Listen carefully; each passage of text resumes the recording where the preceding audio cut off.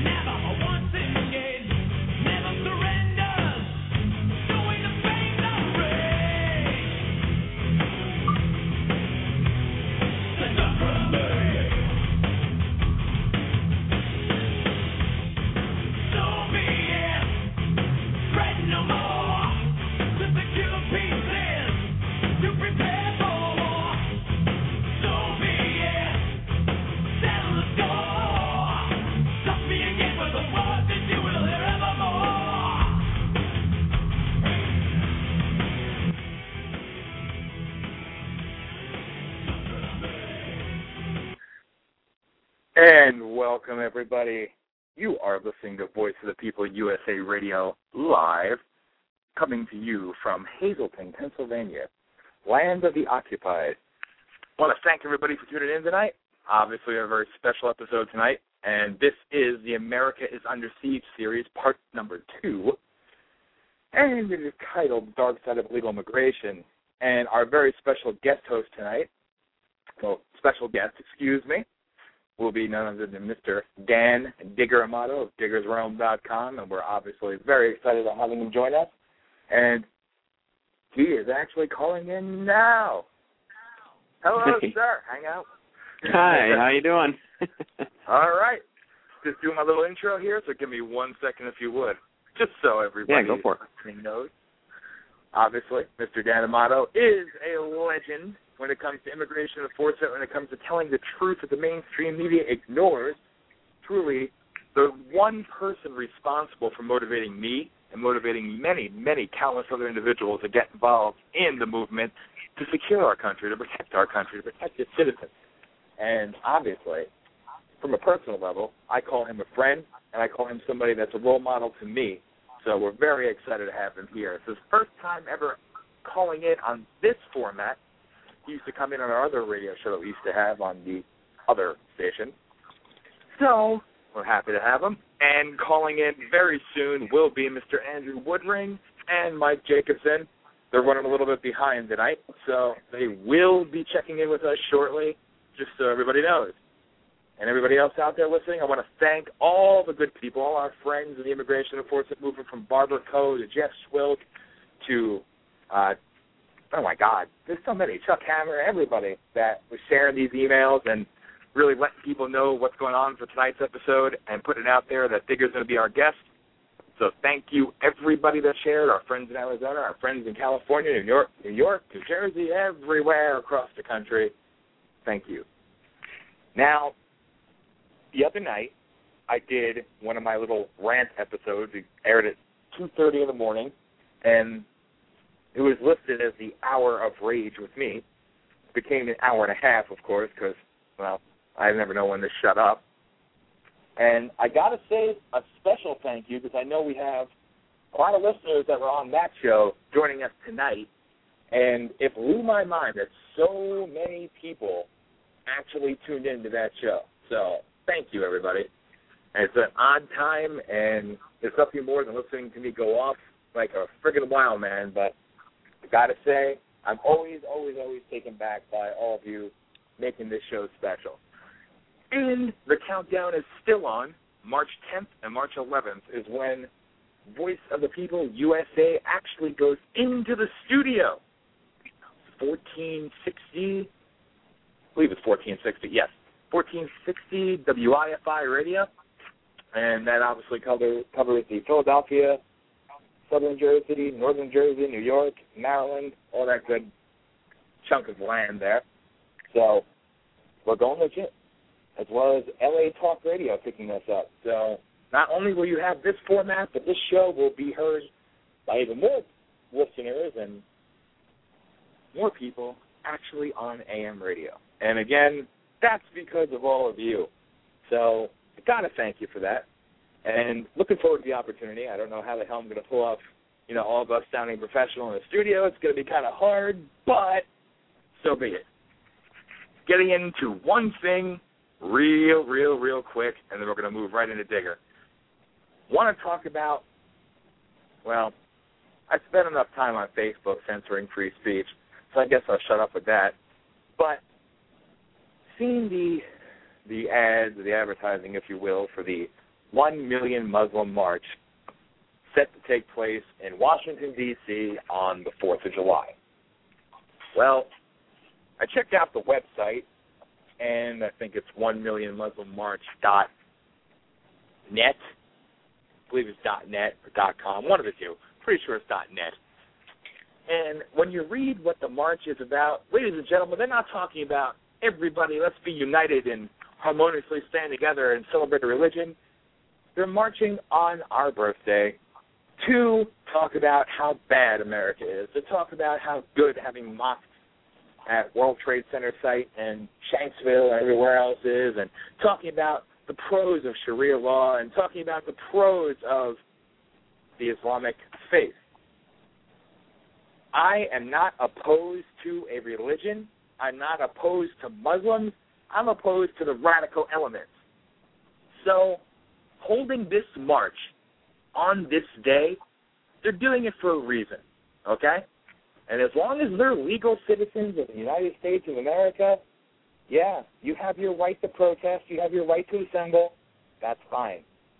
But just know that we have the right to assemble and protest you, and that's exactly what we're going to do. We're going to be joined by a lot of people from around the country. I put this up on Facebook as an event. When you get past all the I'm going to kill you, I'm going to kill your family, burn in hell, evil American crap, we actually got down to the core and found a lot of patriotic people that actually believe this is the wrong thing to do at the wrong time, and they're going to join us.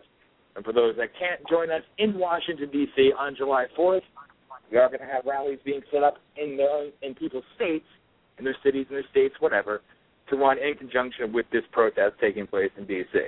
So since I've been getting so much heat for that, and I figured it's only a matter of time before Facebook eliminates that account too, that I would get into it just a little bit and touch on that now. So on Facebook, the America Rising profile, or Daniel Sbriglio, or Voice of the People USA radio fan page, check it out. Learn more. The link's there to the event, and we will be doing a couple shows to focus on that one coming up very soon. With that said, I am finally going to stop talking so much. And here comes the segue, Dan. Are you ready? Ladies and gentlemen, my fake drum roll. I don't have one to play, so imagine a drum roll playing in your heads, everybody. And welcome to the show, Mr. Dan Amato. How are you, sir? Thanks. Thanks, Dan. Good to be on. I appreciate you coming on here tonight. Now, first things first, I want to touch on Shenandoah. The other night, we did a show, and it was just me and Mike on that show, and he actually asked a question about my thoughts of what happened in Shenandoah and everything else, and obviously we have the connection to what went down in Shenandoah. You know, we all went there and had a rally of support for that town, and obviously you were very involved with Save Shenandoah and, you know, all the good things that actually did come of that. So I want to get your thoughts a little background, if you would, on Shenandoah, Pennsylvania. Remember, we do have a lot of unique listeners, so not everybody out there may be aware of what happened in Shenandoah, Pennsylvania. So if you do a little bit of info on that and throw your thoughts on what happened, I'd appreciate it. Well, sure. I mean, basically what we had happen out there is I consider it just a fight. There was a bunch of teens, like five teens that went to a little carnival during the daytime in mid-2008, and they had a little carnival that they have up there all the time. And I guess these teens, some of them football players, one who was a volunteer firefighter, just your average small-town teens. I don't know if people are aware. Shenandoah's small. It's about 5,400 people. It's an old mining town that's kind of gone down over the years, with the mining, the coal mining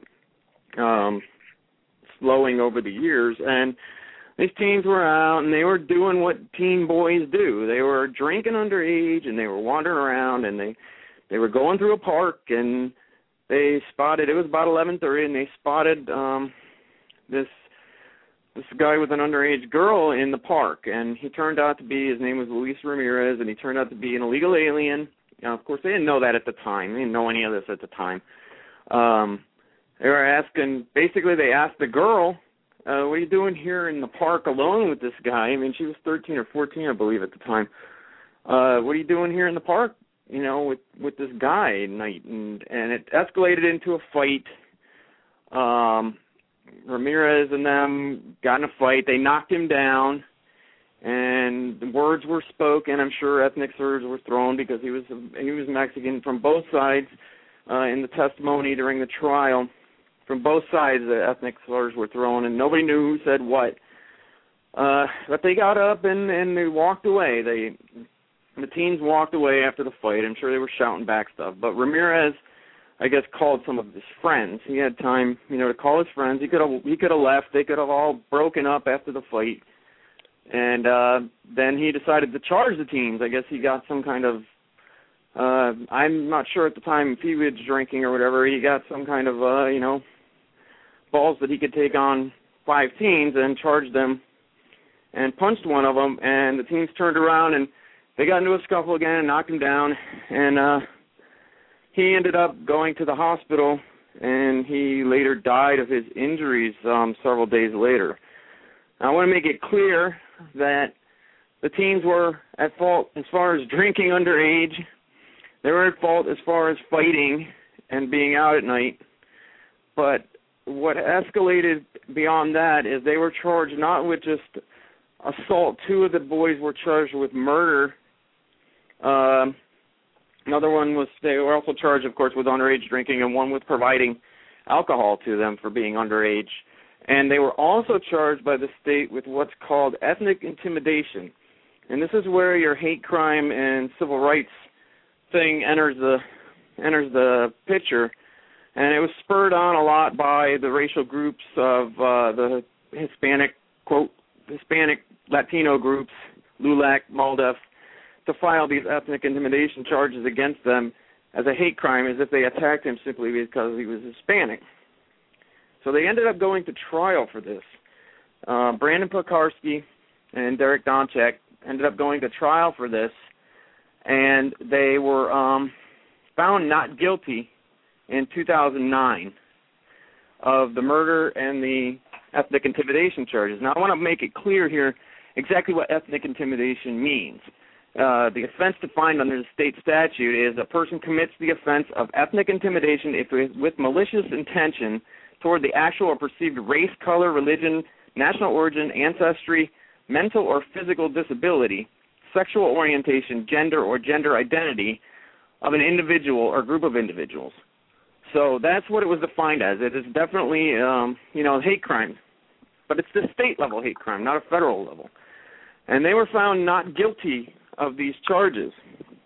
And what happened after that is Governor Ed Rendell of Pennsylvania and these groups decided to file with the federal government, the Civil Rights Division of the Department of Justice, to then go after these teens. And they were both, Brandon Pekarski and Derek Donchek were cleared of all the ethnic intimidation. So they were found not guilty of these hate crimes and the attack based on race.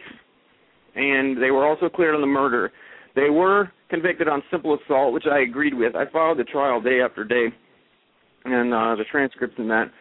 And they were found guilty of simple assault, which is basically fighting and underage drinking, and they did time for it. They did 6 months, I think, each. During the trial, the pathologist who examined Luis Ramirez's body said that the cause of death was his head striking an inanimate object or an object that wasn't moving. During the trial, the question was whether one of the teens kicked him in the head and caused his death. Well, of course, with the pathologist saying that his head struck an object, which was the ground, a curb, it was on the cement, and not being struck by a moving object, which would be a foot, that is why they were not convicted. Now, the federal government stepped in and decided they wanted to make this about a hate crime, and they couldn't charge them under the hate crimes law, so they went to an obscure section of the Federal Housing Act to charge them on this, and they brought them to trial on this, which is, Fifth Amendment violation under the Constitution of double jeopardy. Now, it's basically that they were charging that they attacked Luis Ramirez simply because of his race. And that's exactly what the ethnic intimidation charges were at the state level. They were found guilty of these charges, and the Department of Justice released a statement after the trial that said, quote, this is from the Department of Justice Civil Rights Division. Maisha Braden was the one that charged them, prosecuted them. Said the jury found the defendants guilty of violating the criminal component of the Federal Fair Housing Act, which makes it a crime to use a person's race, national origin, or ethnicity as a basis to interfere with violence or threats of violence with a person's right to live where he chooses to live. So they charged them under the Federal Housing Act and said that they denied him the right to live wherever he wanted to, even though he was an illegal alien, simply because of his race. Now, they were found innocent and acquitted by a jury at the state level of the same charges that they attacked him based on race. The federal government charged them that they violated his rights or his right to housing based on race. That's double jeopardy. They were charged twice. Basically, the reason we have the Fifth Amendment in the first place is so that, sovereign government cannot charge you over and over with the same crime until they get one jury to finally convict you. Now, they were just convicted in the end of last year, and they were just sentenced a couple of days ago, about a week ago, to 9 years in prison each. So these teens that were 17 and 18 at the time, 17 and 19 at the time, are now going to serve 9 years in prison.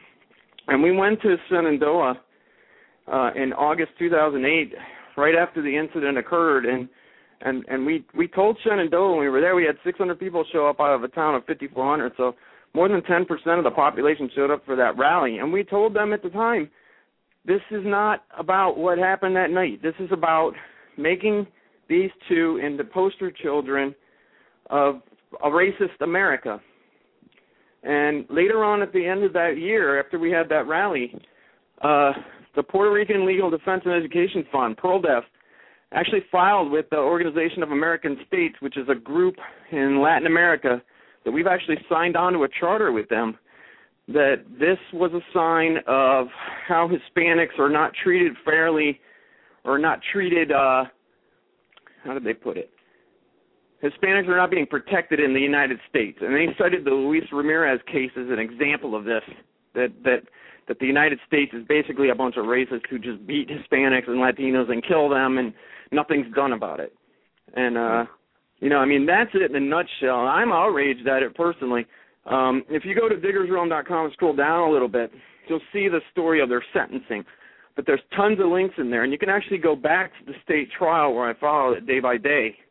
And you can see that it had nothing to do, other than there were probably some shouts of ethnic slurs, which, in a fight, it's like everybody uses whatever they can to, intimidate the other person. It had nothing to do with his race. They weren't walking around in the middle of the night looking for a Hispanic guy to kill. It was a fight that occurred and teen boys that were drinking, and it's just outrageous, Dan. Yeah. The whole thing, about Hispanics not being protected in the United States of America, I gotta say that, yet again, leave it to them to put a race to illegal, because they're the first ones to do that. Illegal does have a race in their eyes only, because it paints America as being the big, bad, scary individuals that go around and beat up anybody and kill anybody who doesn't look like them. And it blows my mind how murder is murder, and murder is wrong, all right? And nobody's disputing that. We've gone over that 1,000 times. But it's amazing how the case of Luis Ramirez was exploited and propagandized and used, and the federal government's involvement and the state government's involvement to really set an example and to make an example out of these individuals and this situation. But what I wonder is, why is it that the thousands and thousands of American citizens, including Hispanic citizens, African-American citizens, Asian citizens, Irish, the list goes on and on, that have been murdered at the hands of illegals since just 2001, how come we don't hear the stories about that? How come there's no... Yeah, well, look at it this way. With the Chandra Levy thing in Washington, D.C., where she was killed in Rock Creek Park, it turns out, years later, it had nothing to do with Gary Condit. It had to do with the fact that an illegal alien killed her.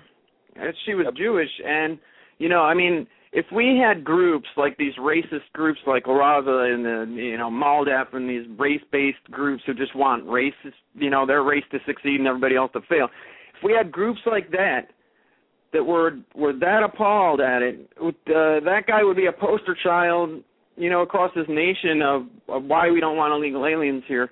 But you know what? There's no group like that for us. There's no group like that for Americans. So we didn't file with the United Nations, a report that Americans aren't being protected from illegal aliens based on the Chandra Levy case, like they did with the Organization of American States. Yeah. There is no group there. It's ridiculous. It's ridiculous, and it happens every day. There's many people that are killed every day by illegal aliens, whether it's through drunk driving, murder. The drugs they supply us, you can't even count the number of people that have died from drugs that were supplied from Mexican cartels. Just the list goes on and on and on. That's the number, but there's no group out there. Well, exactly. And even, this is one that really gets me, too. And again, I said the other night that I'm not going to be purposely singling out Hispanic illegals, but when the majority of the crime comes from that, individual group, well, then we're going to talk about it. Mm-hmm. And one other thing I'd like to point out, a lot of people, when I bring this up, they're like, oh, well, they kind of deserve to go to jail, or it wasn't double jeopardy, or they don't want to hear it because they don't want to defend these boys who got in a fight and the guy ended up dying in the end. They don't want to defend that. Of course, most of these people don't go over the trial transcripts and realize that the cause of death was not from the impact of a blow. It was from the impact of him hitting the ground. They don't want to look at that. But the fact is, the federal government is overstepping here time and time again, and specifically the civil rights section of the Department of Justice. Okay, they wouldn't go after the Black Panthers. They wouldn't go after groups like that. But they would go after, the Civil Rights Division is the same group of people in Washington, D.C., and the Department of Justice that went after Border Patrol agents Gary Brugman, went after Border Patrol agents Ramos and Campion, went after Sheriff's Deputy Gilmer Hernandez. All these people along our border preventing illegal immigration, preventing drugs from coming in our country, they're being shut down by the Civil Rights Division, the same one that prosecuted Pekarsky and Donchik. It's a concerted effort for anybody that's going to stand up against illegal immigration, or anybody that happens to be involved with an illegal alien in a fight, or even like saying something bad to them. They can prosecute you for violating their civil rights. And it's like the federal government's just stepping in and making a big broad statement here. It's not just this one case. It's the case of the border agents. It's the case of anybody that's trying, to interrupt the flow into our country from the southern border. Yeah, and what I like is who steps up and says that when we get, when we hold our rallies and do our things and whatever, when you get the I'm going to kill you, Gringo, and your family, MS-13 is really waiting for you, and all this other crap. I mean, who's there to, get us and defend our safety and keep us, whatever, free from harm? Even when we went to Arizona, I brought this up, and I'll continue to bring this up. Department of Justice and, Homeland Security, they were there. They were there for that big rally. And why were they there? To watch us. Not the fact that it was amazing because when we did that Phoenix thing, they actually brought me and you and a couple of the biker groups, the leader of the motorcycle clubs there that were doing a ride around the rally before we started with American flags. They had us all in there. It was like a group of them. I mean, it was the police, it was DHS, it was who else was in there? ATF or somebody? Yeah. But meanwhile, you walked out after that, and there were illegals protesting. And they're standing out there protesting, doing it whenever they felt like it. And I'm sure they weren't dragged into a room, with 15, federal agents and local law enforcement because they would have been deported because a lot of them were illegal. And remember, we had it was ridiculous.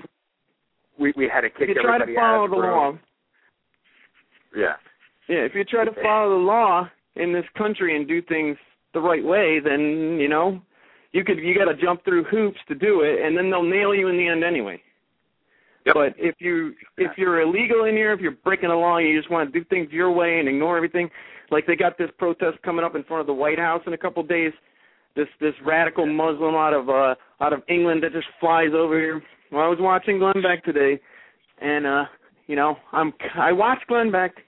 I like some of what he does. I don't like other things of what he does. But today he exposed that there's no permit on file for them to show up. So they're just going to show up in front of the White House and rally. They'll probably get arrested or detained, and then they're going to come back and say, see, they're just shutting down Muslims. Nobody will mention on the news that they didn't have a permit. It'll just be, Muslims arrested in front of the White House. It amazes me.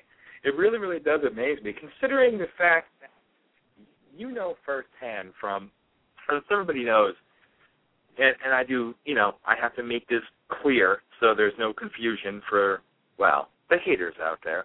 But Dan Amato is not a member of Voice of the People USA, okay? Dan, better than anybody, you do your own thing and you're an independent voice. But Dan decided to work with us and be one of the 3 or 4 main organizers of Phoenix Rising, as well as going back to Shenandoah and things like that. Because when other people get scared, Dan steps up because he does what's right.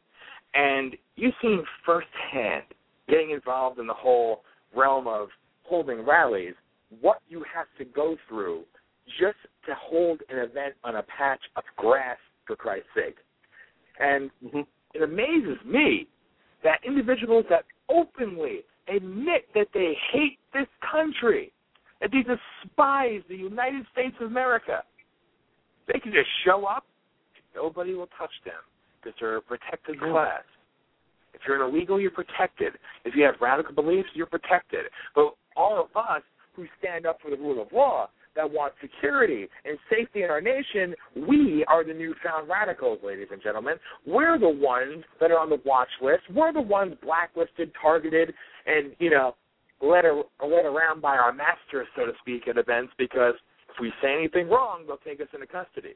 A complete violation of our rights, but it's amazing to me how these individuals get away literally and figuratively with murder and are able to do whatever the hell they want to do in this country.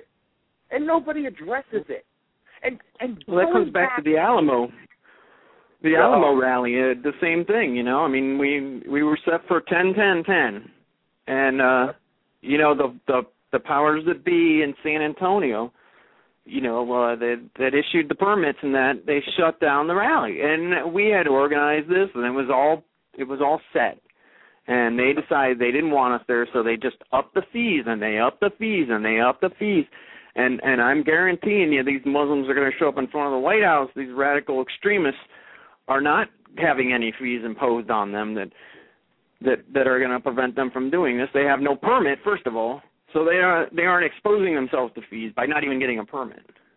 But it's just goes back to our government once again punishing the people that are here who work a job, who pay their taxes, who don't break the law, who just want to have their voice heard, who want to rally people together, because you know what? We're rallying people against what they want to do. That's what it is. The federal government doesn't want Border Patrol agents along the border. They want illegals here, and we're rallying people and getting people together to oppose that, and they don't want it to happen. So word comes down, to make it as difficult as possible on us to where we can't say they're violating our civil rights exactly, but they're doing it through a poll tax. It's basically a poll tax, which is what the South had on blacks to prevent them from voting. They just price it out of the market, so you can't come back and sue them for violating your rights, but at the same time, you still have the right to vote, but only if you have enough money. And that's the same thing. Yeah. You have the right to rally and protest if you have enough money. That's it. Yeah. It's a poll tax. It's a protest tax. So I don't know. It blows my mind, and I still go back to how many in the federal government from both sides of the aisle, and even groups out there that are supposedly opposed to the illegal alien invasion, for years and years and years, hell, over a decade now, we've been hearing the same number, that there's 12 million illegals in the United States of America. It was just this past year that they said, well, now there's 11 million. I enjoyed that. 11 million, ladies and gentlemen. Yes, we had a mass migration out of America. Didn't you know? When I started covering illegal immigration in 2003, they were quoting that 10 to 12 million illegal thing. Yeah. And I think anybody in this country that actually looks around honestly and thinks that there have been no increases in illegal immigration or babies born to illegals, because anchor babies, in my opinion, illegals. They are. They're dubbed by the government as citizens, but you know what? It shouldn't be that way. Birthright citizenship needs to be repealed and clarified that the parents of a child have to be, at least one of them, an American citizen. You can't come here on a student visa, have a baby, and have it be, you can't even be here legally and have a baby and have it be an American citizen. It still goes back to your country, citizenship for the baby.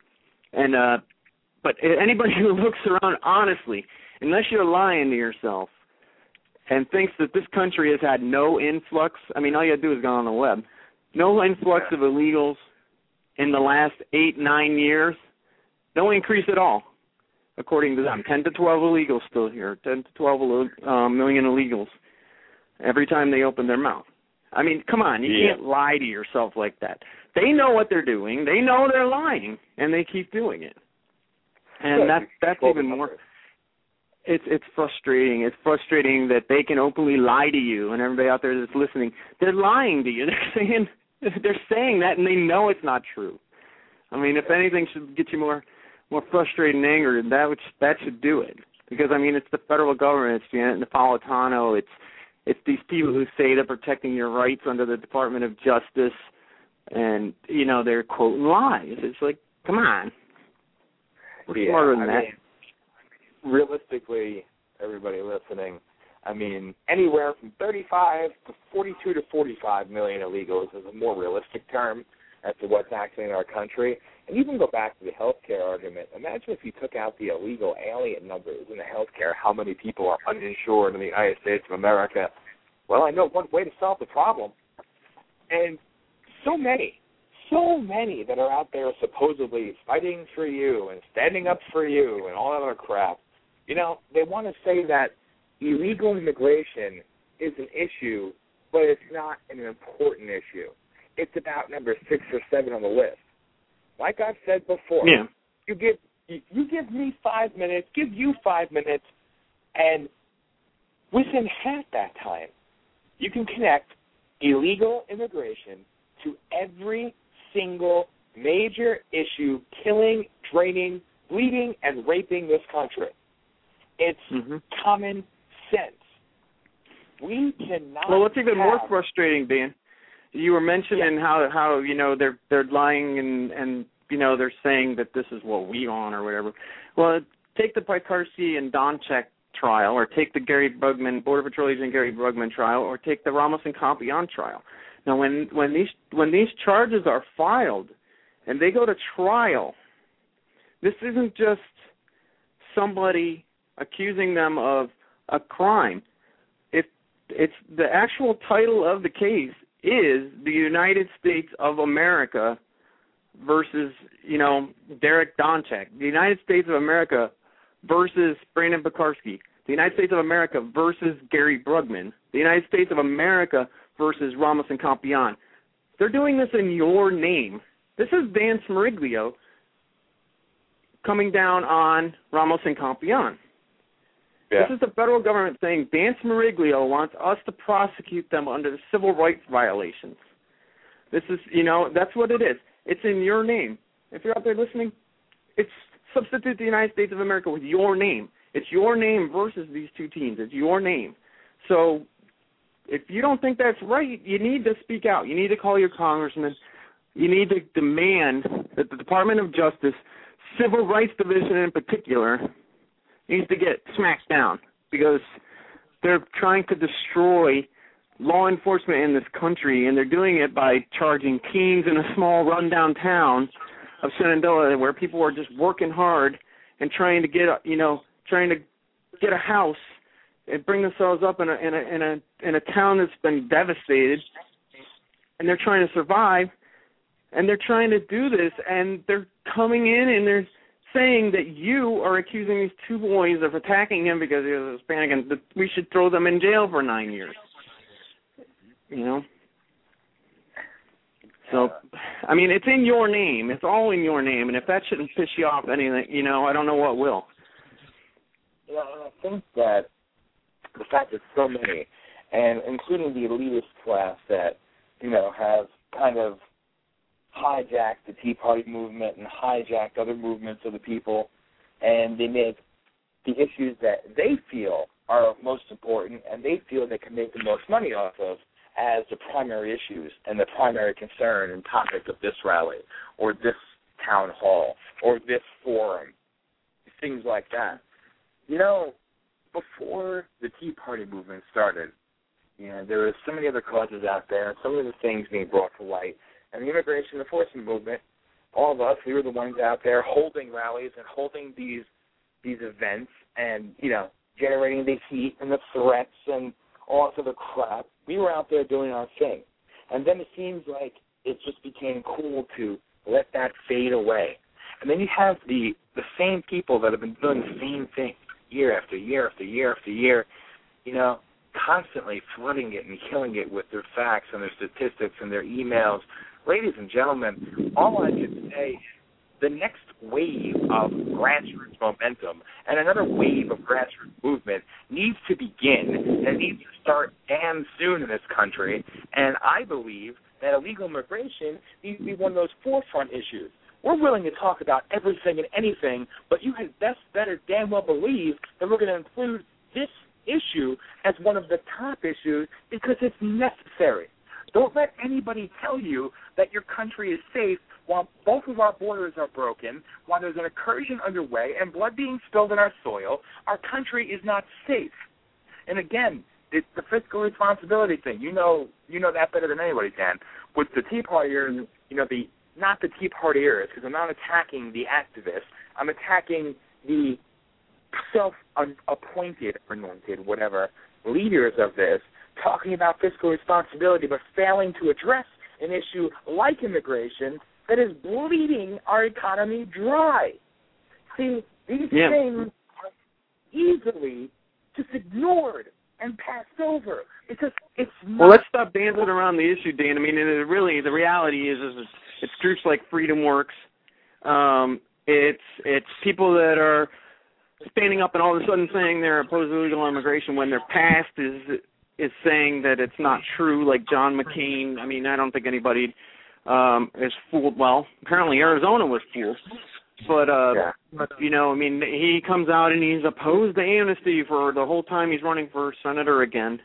And then, boom, he gets in and there's talk of comprehensive immigration reform again, which is amnesty with Lindsey Graham. So you got that. And then on top of it, you've got these people who in the Tea Party caucus and everything refuses to address illegal immigration. They won't do it. They won't come out and do it. Come on, Michelle Bachmann, where are you? You like to talk a lot, but you won't address an issue. And it goes back to CPAC. We go back to CPAC recently, where it's supposed to be the conservatives, and they shoved. What happened is they shoved all those opposed to amnesty into a little room. They ended up at the kitty room, at the kitty table, and they put them in the corner with Mark Krikorian and the Center for Immigration Studies, who were addressing illegal immigration. And they put them in this little tiny room. It was overflowing because people couldn't fit in there, but they didn't want that to be a central issue at CPAC, because you have people out there who are still for amnesty that attend CPAC. And there are people like Newt Gingrich, there are people like Mitt Romney, there are people like Mike Huckabee, these people they're pushing for 2012 for a presidential election on the Republican ticket. And those who are listening out there, if you give the RNC, this is who you're giving to. You're giving to people who are supporting people like this, who oppose the views that you stand up for. You know, they can call themselves conservative, but you know, when it comes to illegal immigration and border security, national security, they're not as tough as they talk. I mean, because their actions show in their past that they aren't for it. You know, I mean, you have Sarah Palin and these others who like to stand next to Jan Brewer when she's giving a talk on border security or whatever, and you know, get a little bit of that rub off that they're like for border security, but they're still for amnesty. They're for amnesty. They're for border security, but they're for amnesty. I fear for the 2012 election that these Republicans, which I don't include myself as a Republican anymore. I left the party probably about 4 years ago and pretty much gave up on it after John McCain got reelected. But you know, it's like, what are you doing? You're pushing forward and you're going to put money behind, you're going to support, you're going to get all your movement behind somebody like a Mitt Romney or a Newt Gingrich or something like that, and they're not going to get elected. They're going to end up with Obama for another 4 years, because not enough of the country believes these people. Their past shows that they don't believe what they're saying. They believe more in business interests that hire illegals than they do in border security and national security. So I think we're going to end up with Obama for 4 more years. I really think that's going to happen because the people I see coming forward now, not a single one of them's coming out very aggressive about illegal immigration, securing the border. And I mean, we need a secure border with everything that's going on in the world. We need a secure border now more than ever. Damn straight. It scares the hell out of me. You know, and in the second hour, I want to get more into something that obviously you know all too well. And it's really obviously even the title of this show, Darkside of Illegal Immigration, that is inspired by what you've done, Dan, with that. And that goes back a little ways now. It's not something new that you actually did you put that together, or did you assist with putting that together? That was put together. The initial report was put together. A 28-page report was put together by Peter Wagner. He's out in California, and he's very good at digging up information. And he sent that to me, and he goes, Dan, can you help me out with this? And I went through and I edited it for the web, and I put it online, and that's about the extent of my involvement as far as helping him on that. I mean, I did a little research on the individual parts of it, and had to take some links out that were dead and stuff like that in the past. And there's probably still some dead links on there now because it's been years. And there's hundreds and hundreds of links to proof of what he says. So yeah, but that report basically covers everything from, you know, education to healthcare to the gangs to the, you know, the issues we're facing in this country. They all tie to illegal immigration. Yeah. All right. And now I see Connie. Hello to everybody in the chat room, and I also want to welcome Mike Jacobson. You are on live with us, so thank you, Mike. Sorry it took me so long to get on. That's okay. And what I was saying, though, is second hour, I want to get into specifics about, and Connie, I did see this, with the MS-13, with the Latino Kings, with the different type of drug cartels and things, about crimes committed here, because something that the America is Under Siege series is dedicated to is not repackaging and reselling the problem. It's about finally going out in a more public forum and calling it what it is, calling illegals what they are, actually addressing and being specific about the crimes committed, about the assaults, about the racial killings, about, you've gone back to Newark with the African Americans lined up and shot in the back of the head, with, the rapings and beatings of children with Down syndrome and things like this. There's a whole list of things that I want to get into because it's important to put this story out there. Like we said in the last show, and like you and I spoke about years ago, Dan, and you were right with this, and like I said last time, I don't think I was quite there yet or didn't understand it enough, but that's what needs to be done. It's time to start addressing illegals for what they are. They're enemies to this country. They're against the security and greatness of this nation just by their very being here. They're criminals already. They're not just the poor workers, they're criminals. They're criminals upon illegal entry into this nation. And it's time to call them that. It's time to have more rallies, more of a civilian uprising, if you will, of people actually talking about what's going on in this country, but this time showing the pictures, telling the stories, having the family members of people murdered and beaten and raped or whatever, giving them the microphone to tell you just who these people are. And again, like I said, it's not the whole one bad apple spoils the bunch thing. The simple fact is, an illegal who just comes here to work or an illegal who goes out to murder, in my eyes, is the same damn thing because they're criminals. They are criminals. They're lawbreakers. As far as I'm concerned, there is no difference. Nothing pales in comparison to the truth. And the truth is these individuals need to be exposed and addressed for what they are, for what they've done, what their beliefs are, and how they are destroying this country. It is time to take that next step. Screw the emails.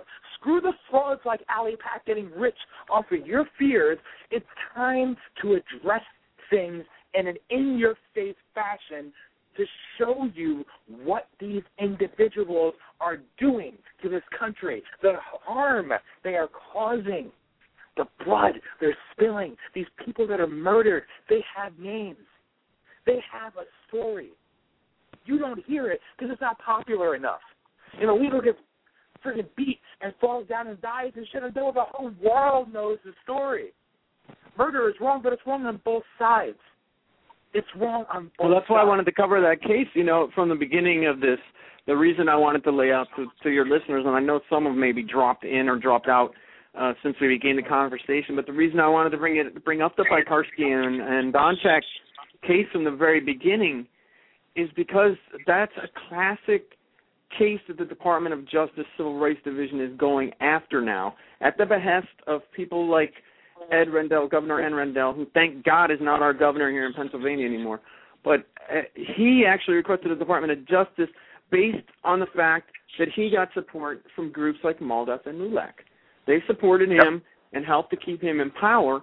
One of the people, Agapito Lopez, was Dr. Agapito Lopez, was on the Hispanic Outreach or Hispanic Partner Coalition for Governor Ed Rendell at the time, and Lopez pushed to get these kids prosecuted. And he actually, when we held our rally in August in Shenandoah in 2008, Lopez held a, quote, unity rally in Shenandoah at the same time we were having our rally of just like the groups like LULAC and PearlDef and MALDEF and all this. And he helped to, he went through the governor to go to the Department of Justice Civil Rights Division to make examples of these kids. And the reason they're doing it is because they want to shut people up, and they don't want people to see about the gang problems. They don't want people to see about, the things that you're talking about, how when the shoe's on the other foot and an illegal gang member kills an American citizen, it's not a big deal. When a gang of 5 known gang members an MS-13 assault or rape, an American citizen, that doesn't go to the Civil Rights, the Department of Justice Division, in civil rights, and they get prosecuted. No, they walk. They walk, and if they're arrested and they're illegal, they get deported. They drive them to the border and drop them off and say, "We'll see you tomorrow," when they come back across. That's what's going on. Factual. Yep. All right. Just everybody listening, again, thank you. And you see people drop in and out of the chat room, but we actually have quite a few listeners and quite a few people with us tonight. So thank you all for joining us. Seed Digger, you bring the people. You bring the masses. And I also want to welcome, making his return, Mr. Andrew Woodring. What's going on, Hi, guys? Hi, Digger. How you doing? I'm doing all right. How are you, Andy? Not too bad. A little late to this game tonight, but, but I'm here, so okay. We have a stack kids, man, I tell you. we have all hands on deck for this. And what I want to do is, like I said, the second hour is going to be more, poignant, if you will. I just really, really, really want to get into the filth and the treachery of what they call it, this country. So, for these last few minutes, Mike, Andy, the forum is yours. I'll shut up. You can talk to Dan. You can give your opinion on what you've heard so far, and I will be quiet for 8 minutes. Take advantage.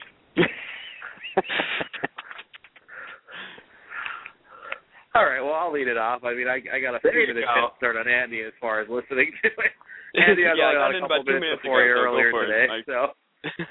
All right, well, I agree with the fact that pretty much any illegal that crosses the border is a criminal. Now, I will argue a little bit in saying that it's just as severe. I mean, I know both you guys probably feel a little bit different about this, but as far as severity, I mean, when one commits a crime here, it is a much more severe thing, and I do personally feel it should be prosecuted rather than having a person dropped off at the border and saying, well, you've been bad, don't come back, but we both know our border's a joke, so we'll probably see you tomorrow anyway.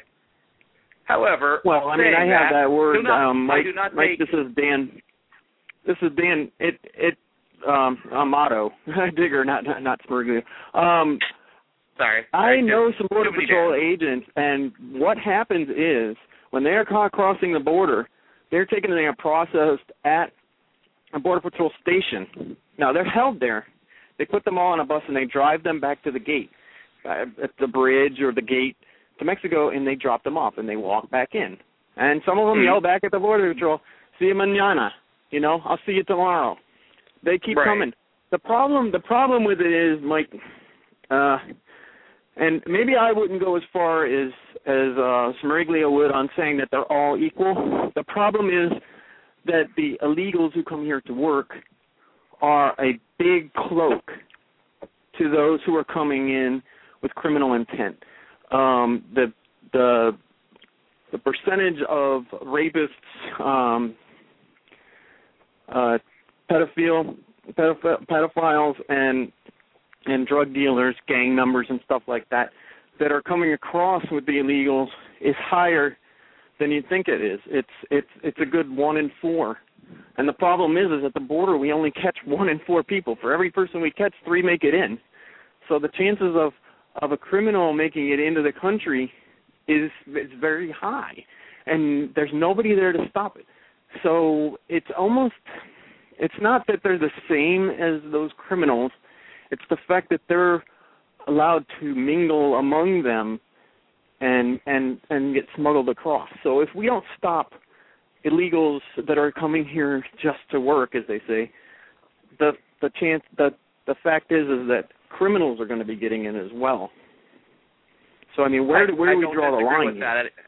I don't disagree with that at all. I think that the security does start at the border, and in my opinion, no one should be allowed to cross illegally.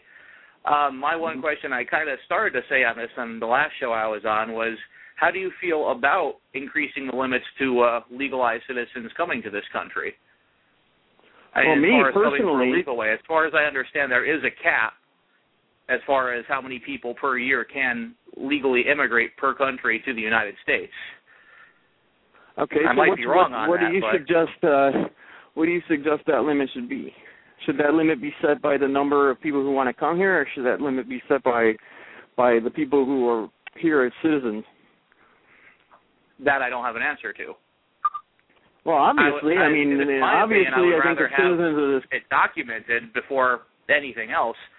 I think the start is to document people coming across, and the way to do that is to have a legal way for them, too. Because if you don't, then obviously you're going to have people trying. Well, yeah, the problem is there is a legal way for people to come here. The problem is that there's such a backlog of it. I mean, there are people in countries not like Mexico, where they're right on our border. There's countries like the Philippines. There's countries like Europe, places in Europe where people have applied to come here. Places in the Eastern Bloc that used to be part of the Soviet Union who have not now. Think about it. The Soviet Union has been gone for quite a while. The people that live there now that are used did not grow up under the Soviet Union, and they apply to come here legally, and they get stuck in the system for 8 years. I mean, it just doesn't get processed. It's not the number of legals that we allow here. It's the fact that there's a roadblock.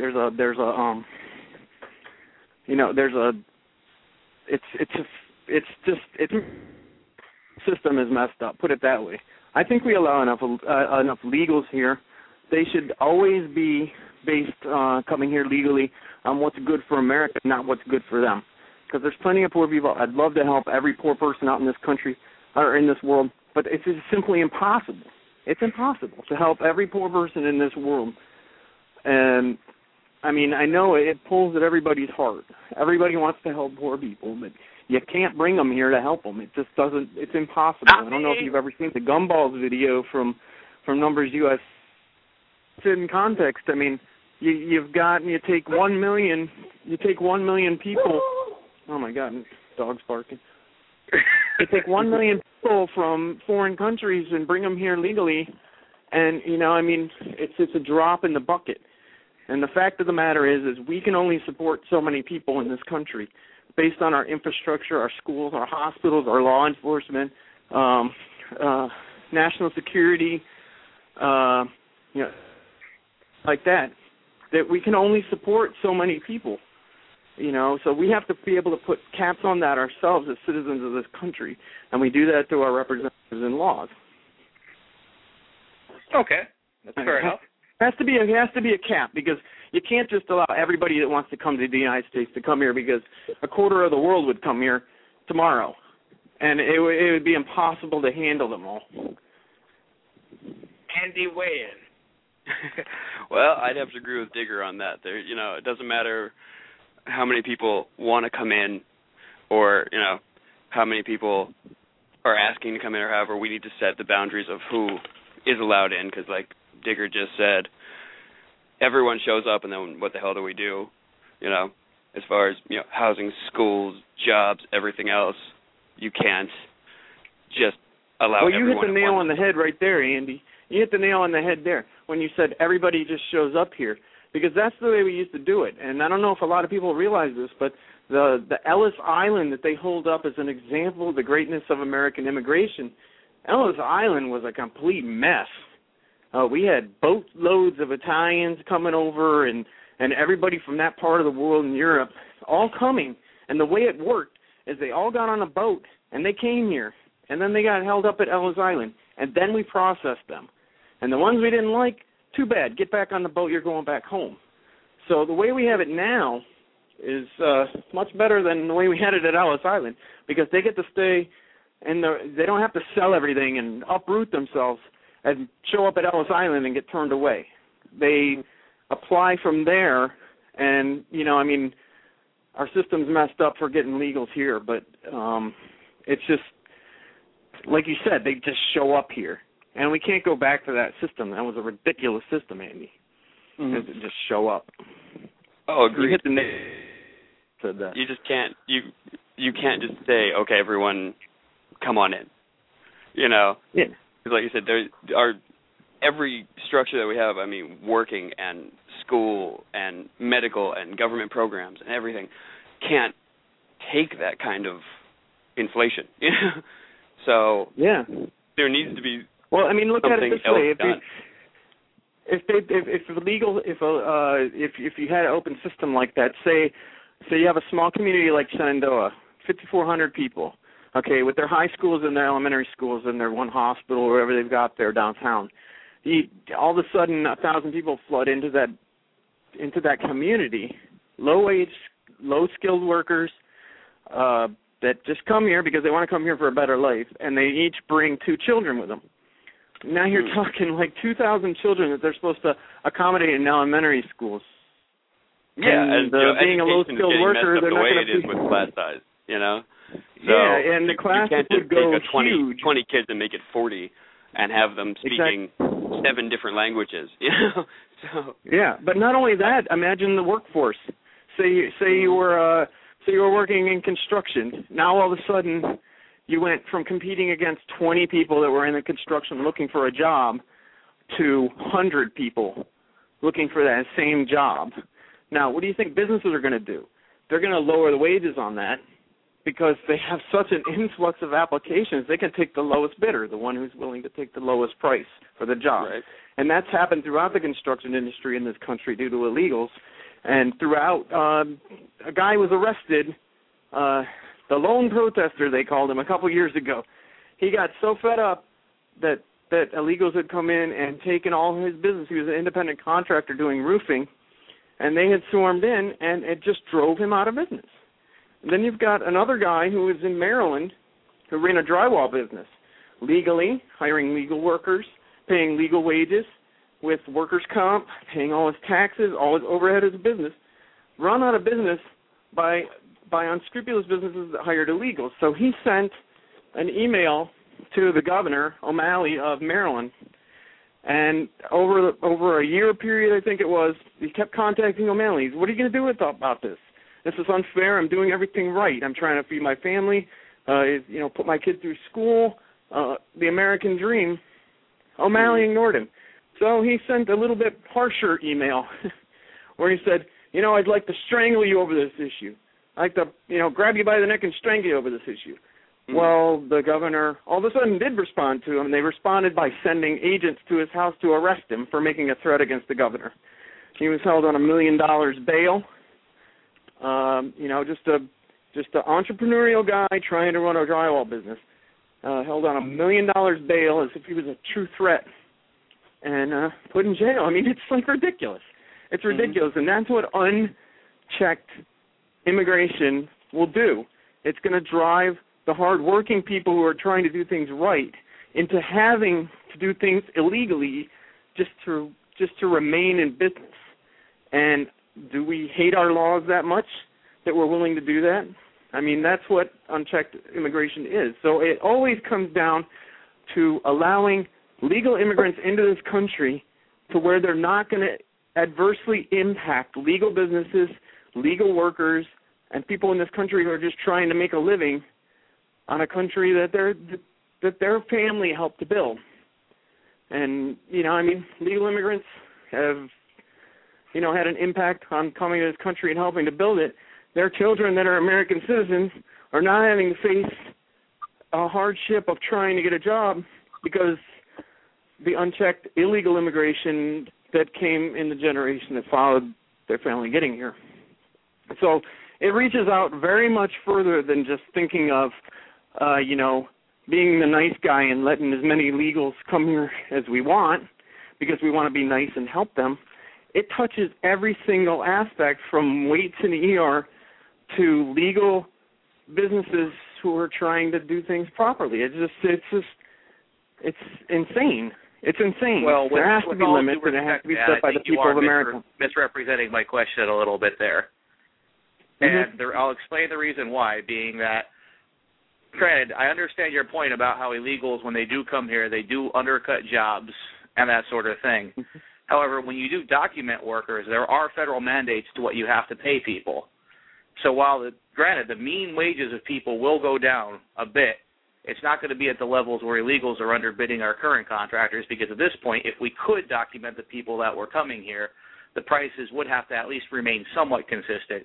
You wouldn't have an employee coming here working for $4 an hour because that person federally mandates has to work for at least, I forget what the minimum is now, at least $8, which is what okay, they somewhat, so say you run a business that people could.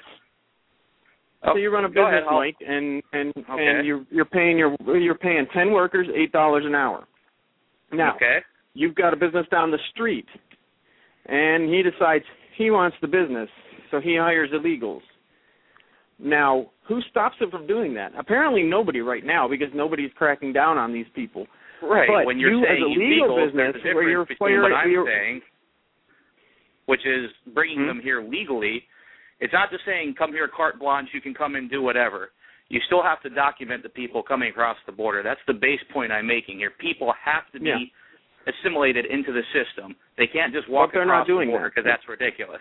Well, but they're not doing that. But they're not doing that. I'm trying to come up with a workable solution for how, because people are always crying, oh, we have immigration, unfair restrictions on who can come in, unfair restrictions on this. And I see some of their point, but I also see the point is, well, we can't just have people walking across and saying, I'm here, I want a job. That doesn't work. Now, I mean, as far as immigration, I mean, that's the point I'm trying to make, is that if we had a good, effective way of monitoring people coming across, then I think that some of the other things would fall into place. But I think we both agree on the base point that the borders do need to be enforced, and you just can't have people cross willy-nilly. Yeah, well, I think you're jumping the gun a little bit. I think you're jumping the gun a little bit, because we admit like 2 million people a year legally here. And a lot of them are not based off of what the country needs. It's just like, okay, you won the lottery, you're coming here. Or, okay, you can come here on a student visa, which basically means that you just took a slot of that an American kid would normally get. And the fact of the matter is as long as there are masses of illegals, and I'm talking like 1 million plus coming here every year, as long as there's that many people coming here illegal, you're always going to have an illegal workforce. You're always going to have people that are undercutting legitimate businesses, and you can't last very long as a legitimate business when you're going up against an unscrupulous business that's paying its workers half.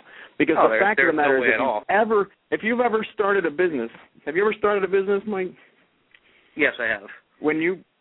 Say you're paying somebody $30,000 a year. You know what you're really paying? You're really paying about $45,000 a year. Because about 50, on the payroll tax side of it, the fact of the matter is that a business has to pay payroll taxes, workers' comp, insurance, and all these other things that are mandated by the government. And then they pay you, and then you pay also your payroll taxes. Everything that you're paying in payroll tax, your employer is also paying that other half and more because of the workers' comp and all that. So it's not just the price of hiring somebody at minimum wage. It's the price of hiring them at minimum wage plus payroll taxes.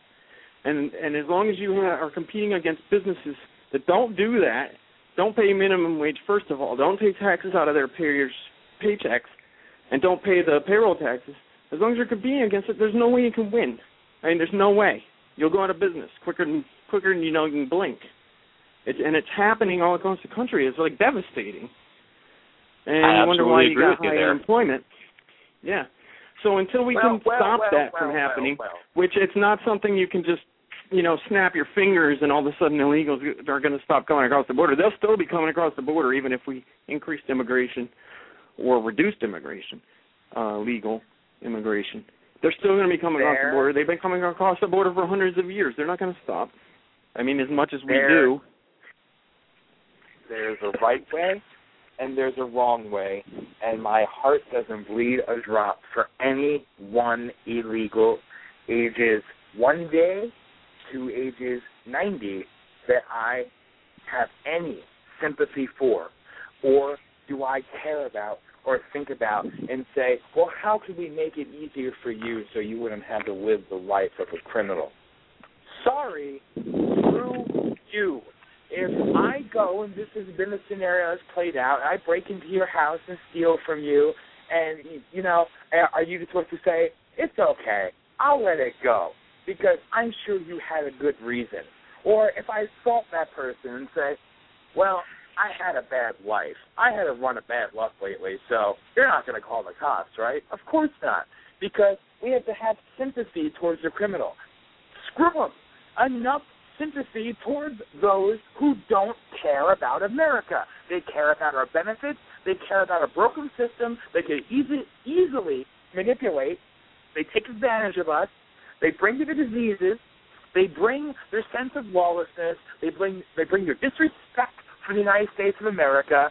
They bring their own way of being. They do not assimilate. They don't want to assimilate. They want to change, catastrophically change this country into something more like that of which they just left. If it's so bad, then why do you want to bring it here? Fix your own damn country. Fix the problems in your own nation. Do something. If third worlders all around the world can do it, why can't Mexico? Why can't the Dominican Republic, El Salvador, Venezuela, Cuba? The list goes on and on and on and on. Do something. Don't bring your trash here. We are the ones footing the bill. We are the ones feeling the effects of it. It's time to say, screw you. You have a blatant disrespect for the United States, and you know what? The United States citizens, we disrespect you back. That is how I view it. I have no sympathy. And maybe, no, a murderer and somebody working at a restaurant cooking aren't the same, but you know what? They still are criminals. They have that common bond. They have that common bond, that hatred for something about this country that they didn't want to wait in line. Then you get the little softies that say, well, maybe we should just have them pay a fine. Screw your fine. Screw that. So if I go out and I shoot and kill somebody, can I get out of going to jail if I just pay a fine? Come on. Well, that's the thing, Dan. Like you're talking like they're all the times that they deport illegals and they're like, oh, I have to leave my kid behind. You know what? When somebody murders somebody or breaks the law and they have to go to jail for 5 years, do we go, oh, what about their poor children? No, they go to jail. That's what happens. You broke the law, you go to jail. So every time I hear an illegal go, oh, they're going to ship me back and I have to leave my kid here. No, you don't. Take them with you, first of all. Number two, let's go cry about the people who are in jail that are American citizens whose kids are at home and don't have a parent. Let's cry about them first. And I won't really cry about them because they're criminals and they broke the law and they're going to jail like they should.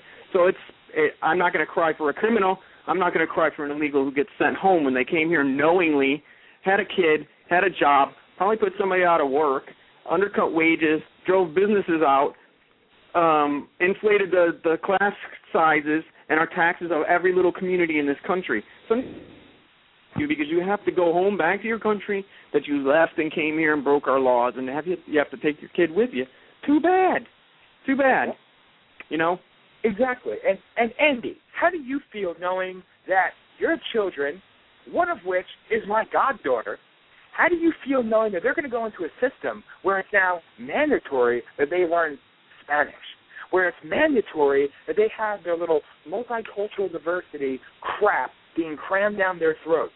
The fact that they have to sit there and they, at a young age, are going to have to assimilate to other cultures when all should be assimilating to the American way of life. How does that make you feel?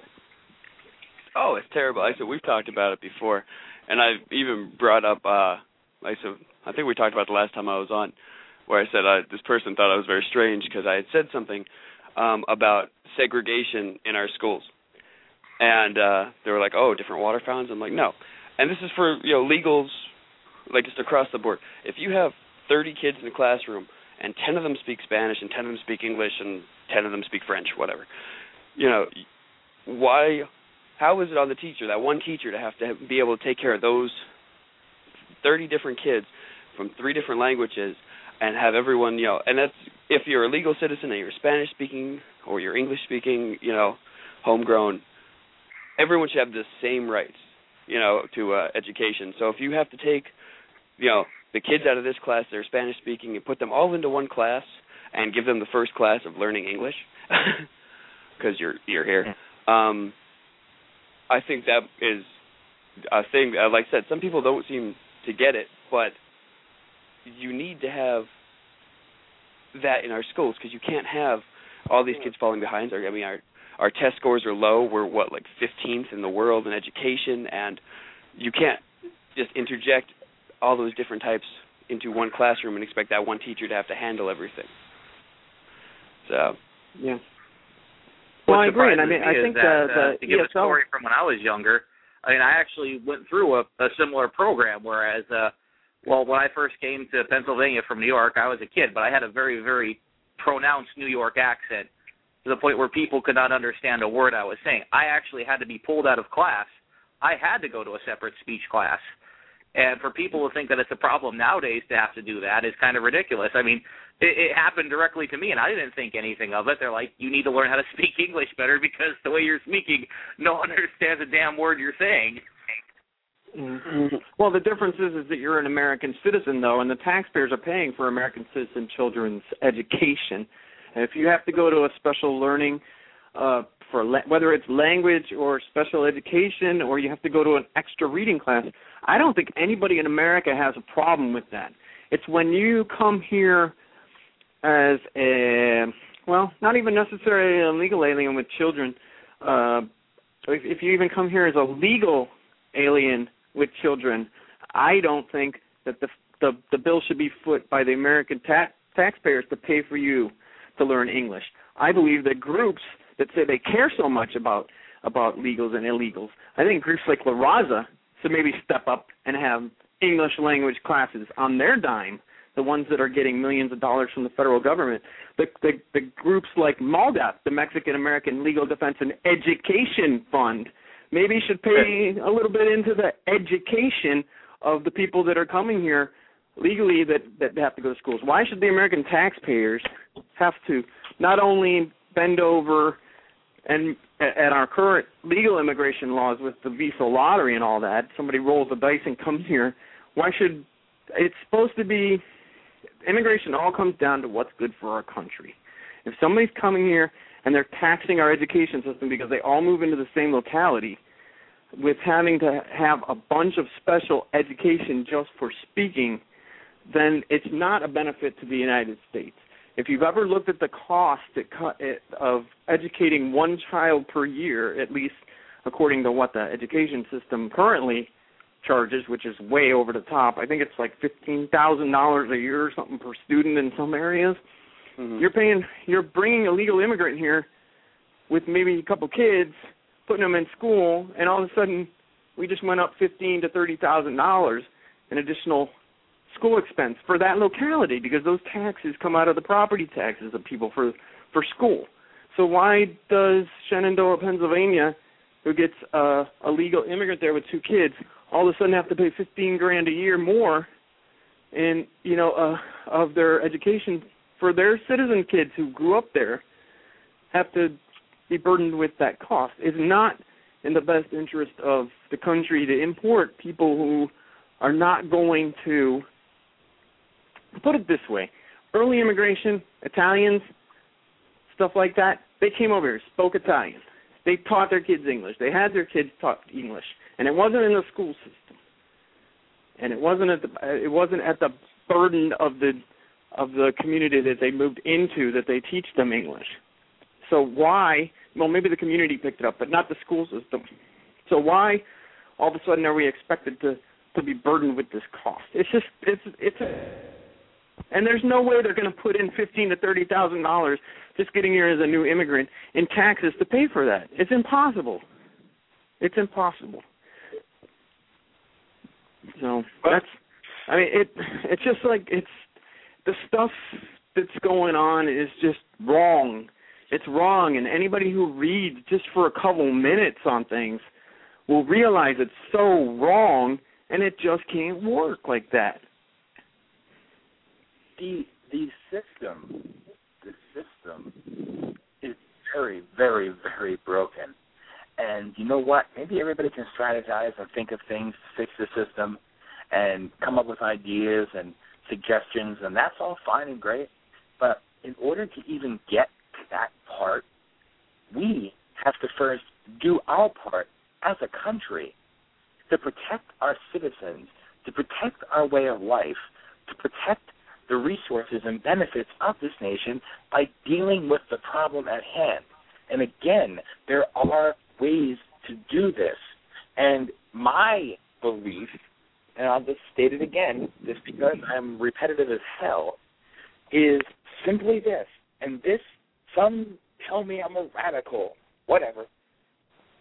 Businesses and landlords knowingly hire and knowingly rent to an illegal alien, shut them down. For landlords, seize the property, charge them with a criminal act of hiring or renting, harboring, aiding, and abetting federal fugitives from the law, charge them, set a precedent, and deport the illegals in question. That will show, just in one spot, that will have a ripple effect, and that will show others that somewhere in this country, Americans are actually enforcing federal law and are embracing the rule of law and actually punishing those who do these things. When you hire, I think Dan, we had that happen in Hazleton. I mean, with Barletta, but and no matter what you think of Barletta, the fact of the matter is he started that thing, and you look at how much hell he caught. Every single group in this country that is for Hispanics only, and I say that Hispanics only because they don't really give a crap about the rest of this country. It's all about them and what they can get. For people of just their race, came into Hazleton and attacked him. Barletta was like all over the place. It's like this big racist. And, I mean, as you said, if landlords were, shut down, they were renting to illegals, yeah, this problem would go down quickly, but it's just, it's like anybody who stands up, American people that are frustrated and pissed off about it, they don't stand behind them. They don't stand behind it. Everybody was like, oh, good job, Barletta, or whatever, but how many out there gave money to support illegal defense of the city? Not many, I'm guaranteeing you. There's a lot of people that like to see people stand up, but they don't want to get behind them. Mm-hmm. And nothing will ever get fixed that way. Exactly.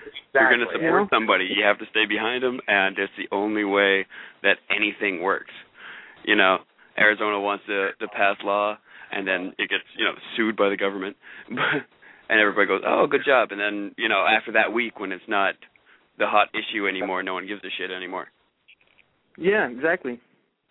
It just, I don't know. For everybody listening right now, I just want to address all of you out there. I know there's a lot out there, and our chat room's going up and down and up and down, and a lot of people actually listening to the show. Again, I can't say thank you enough, and this is Voice of the People USA Radio with your host, me, Dan Spriglio, Andrew Woodring, Michael Jacobson, and again, our special guest tonight is Dan Amato of Digger's Realm.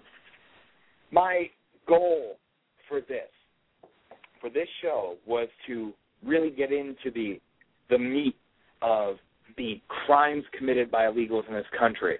And with 37 minutes remaining, because there's so much to talk about, I know we're not going to get into it as much as I would like to.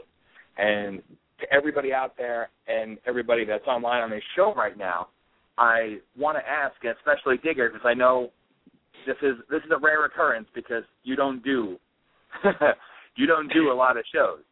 And what I want to know is, would you be willing to come back on in the very near future, like maybe next week, and continue this too? Yeah, I'd be interested in it. I'll have to see what my scheduling's like and everything like that.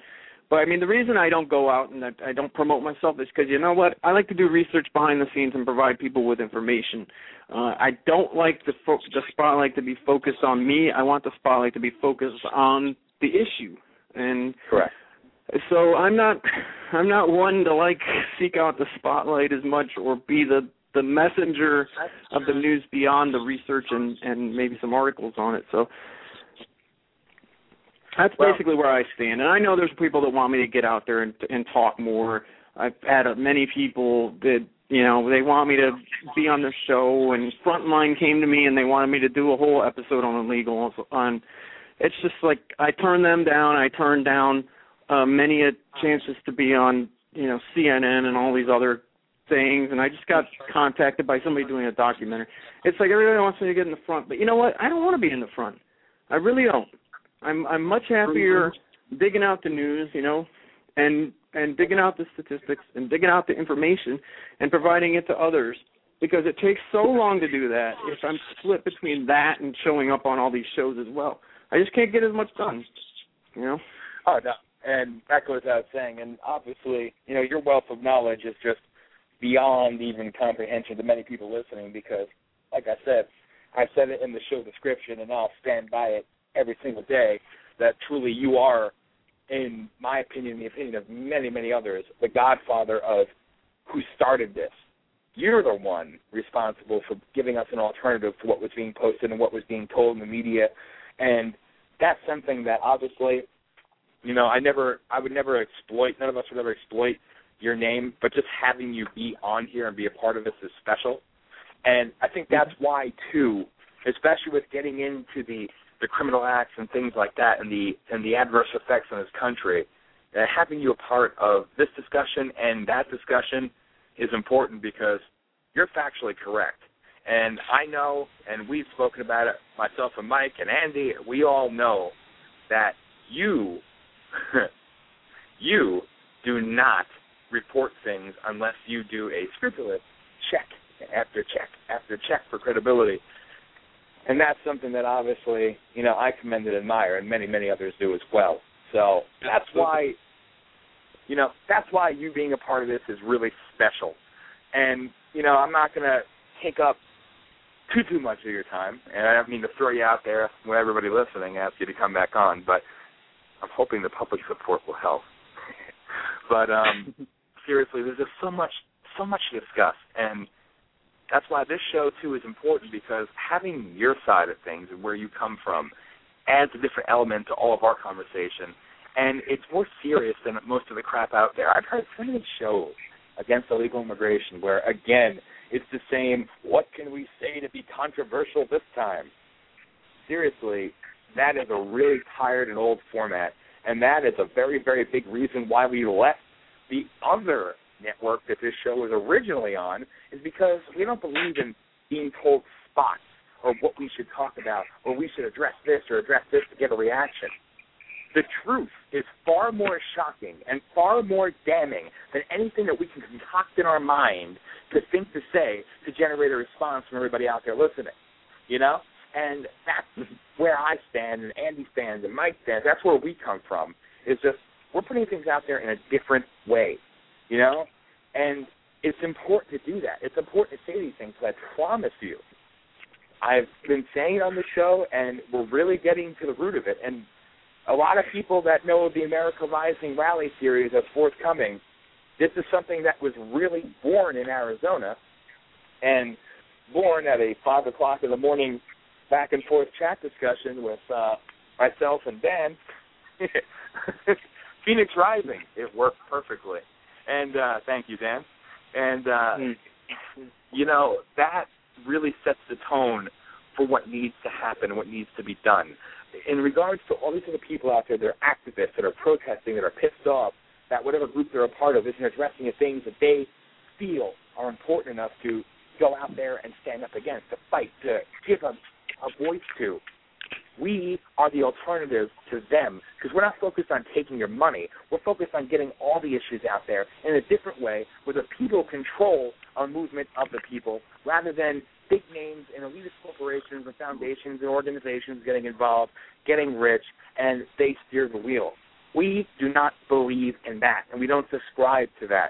And that's what the America Rising Rally Series is going to be all about, a different way of doing things, a more blunt, in-your-face way of doing things.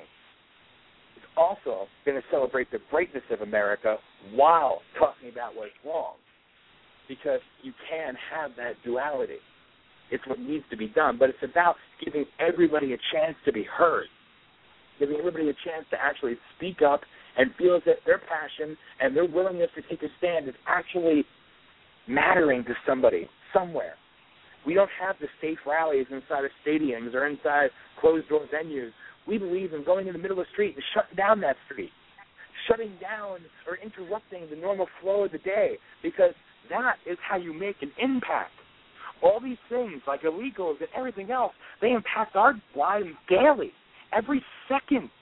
So why not disrupt the flow of things when we protest these things, when we shine light on these things that are facing all of us? I don't find anything wrong with that. And going forward, that is what we're going to do. We've held a lot of rallies, a lot of them. We've done it before. And people will say, well, after one rally, aren't they all the same? I assure you, and I promise you, no. No, they're not. And Phoenix was the best example of a different atmosphere, a different way of doing things. It wasn't your glitz and glamour, big lights, big signs, all this fancy crap. It was really, truly raw, grassroots determination and perseverance and activism shining through on that day in a really crappy way of standing out in the 112-degree heat and going through absolute hell on earth. Thousands of people came out and stood up for something because they believed in it. And we need more of that. Like I said, these days of rage that are happening, well, you know what? Americans are raging. So why not do it in a way that we know best? Peaceful assembly, protest, rallies, activism. It doesn't get old. Everybody, even our newly elected House of Representatives, the Republicans have taken over, and they spend more time now talking their re-election campaign or defeating Barack Obama in 2012 than dealing with today, 2011. What are you doing to fix the problems today on February 28th, 2011? I know what your plans are for your re-election campaign, but what about now? What about now? We get these people in there that lie and utilize the fact that people are angry in this country, and they use it as a tool to get elected. Well, we are smarter than that. And well, like the Republicans in Congress right now, that there's a bill going through the House that's to clarify the 14th Amendment for birthright citizenship, which we were talking about earlier, and it basically states that one of the parents has to be an American citizen in order for your child to be a citizen if they're born in America. And you know how many people we got? 435 in Congress, in the House, and we have a total of, I think, 67 that have co-sponsored that bill. 67 out of 435 House members have signed on to this bill. That's it. A little more than, 10%? What is it, 12%? 12% of the House. The Republicans that were going around talking about how they were going to be tough on illegal immigration and end problems in this country with illegal immigration. Yeah, a whole 12% of them have signed on to that bill so far. Yeah. That bill was put forth by Steve King out of Iowa, by the way, and it's still active. It's still sitting there. It'll probably sit there. It'll probably go away, you know, just like everything else that the Republicans say they're going to stand for and then don't. So those of you out there that wonder why I jetted from the Republican Party and went purely independent conservative, that's why. Because the games they're playing are the same games they've been playing for decades, and they're not going to change, and it's not going to change in 2012.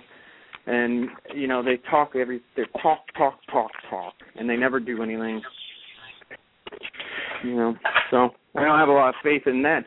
But just like you're talking about, you know, Republicans in the House, and all you hear about is the election coming up. You don't hear about them addressing the issues because they're not. Yep.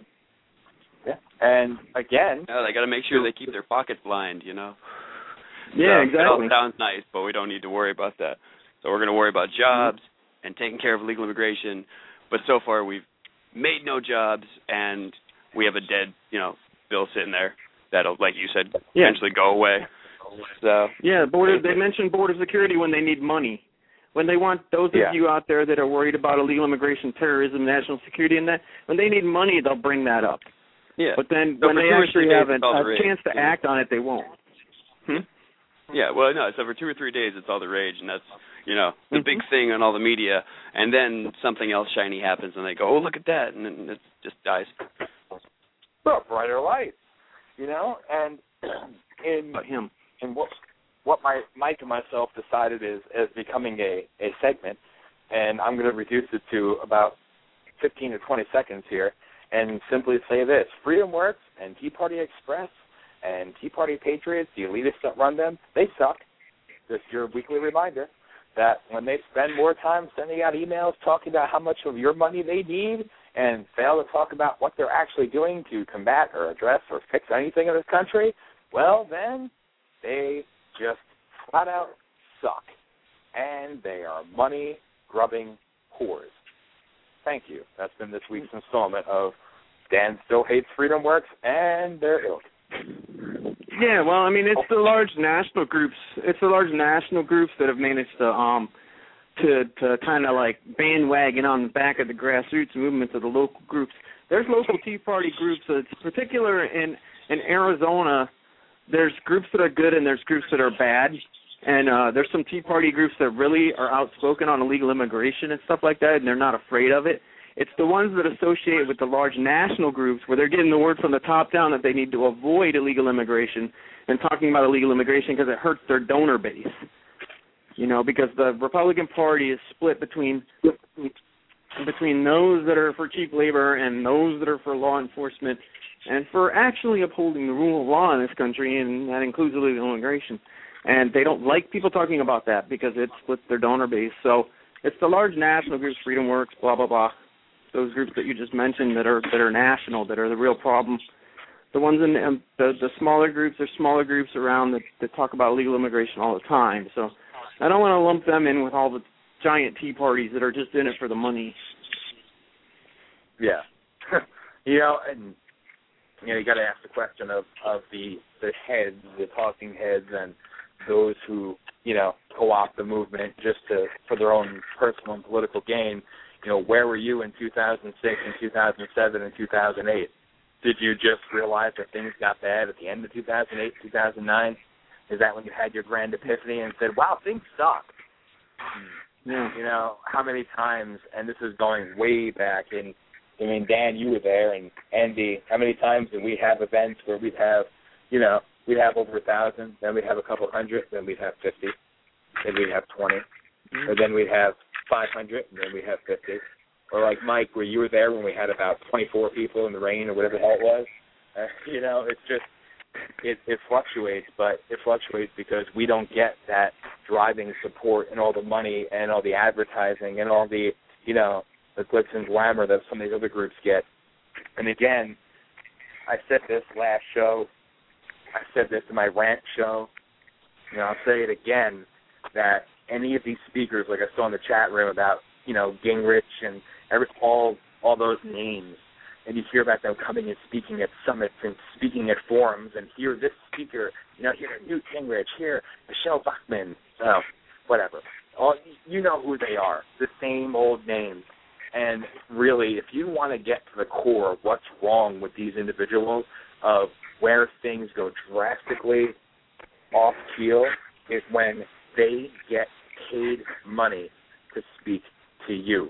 If they're actually getting paid to stand up and speak on behalf and in front of the American people, and they go out there and they say that they believe in you and they believe in this movement, the only reason why they're saying that is because they, like the leaders, are also money-grubbing whores, and they are paid to say it. They're paid to care. They're paid to care when it's politically opportune for them. And that is such a disgrace and a betrayal. And even going back to, the jackasses with their bus, TPE, whatever, and they go driving through the desert, whatever, Tea Party Express, yay! Give us your money. Give us your money so we could protest the government taking your money. I said that every show, and I'm never going to stop saying it, because until you can tell me why, when our freedoms are free, how many events have we put on, Andy, Mike, Dan, how many events have we all put on together where we're not taking donations, we're not making anything? Hell, even the people that kindly donated to our Phoenix event didn't even cover a quarter of the bill? And that was just people who believed in it, and they felt like they wanted to give something, and we weren't asking them for give a minimum of $500 donation. We said, if you want to contribute, you can. Here's how. And people did, and we're grateful for it. But we haven't taken donations for over freaking hundreds of these rallies that we've held. We haven't taken anything. Nothing. So if you are willing to go through the hell to stand up for your beliefs, our freedoms are free, and there is a way. Break from that herd, because they view you as a mark, as a statistic, as a number, as how much will this donor base give me and what can I do to cater to them more? That's how they look at you. we have respect. Yeah, well, it's just a form. It's like a form of advertising. Really it is. I mean, if you see advertising on TV, they want you to buy Coke. All right. Yeah. Well, they figure, if they show this commercial to 1 million people, 10% will go. The next time they're in the store, they'll see Coke, and it'll, the branding will stick on their mind, and they'll buy Coke over Pepsi or something like that. They figure this out. It's based on human nature, and it never changes. So, I mean, these groups are all using the same tactics that marketers and, they actually hire people.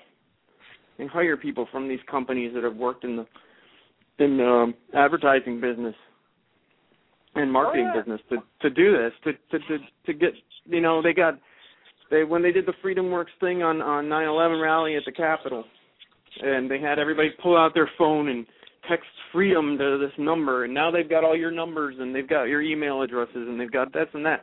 And they know that out of the 1 million people they got or whatever, that if they send one email out to 1 million people, 10% of them will send back $100 or something. They've got it all figured out. So, I mean, it's really kind of sick.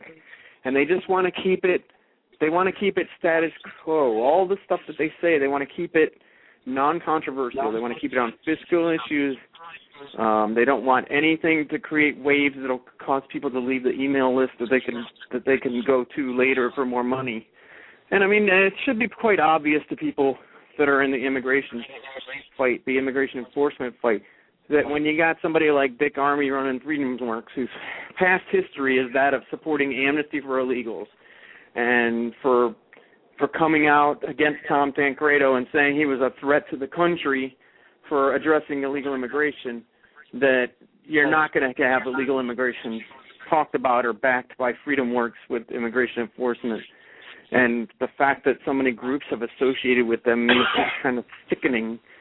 It's sickening in a way that, it's kind of like selling your soul in order to get Freedom Works backing, in order to get their support on certain things.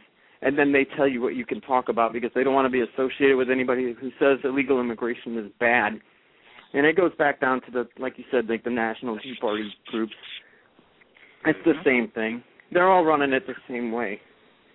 Yeah, and again, they're all running it vanilla. Keep it vanilla. Don't shake the boat. Don't rock the boat.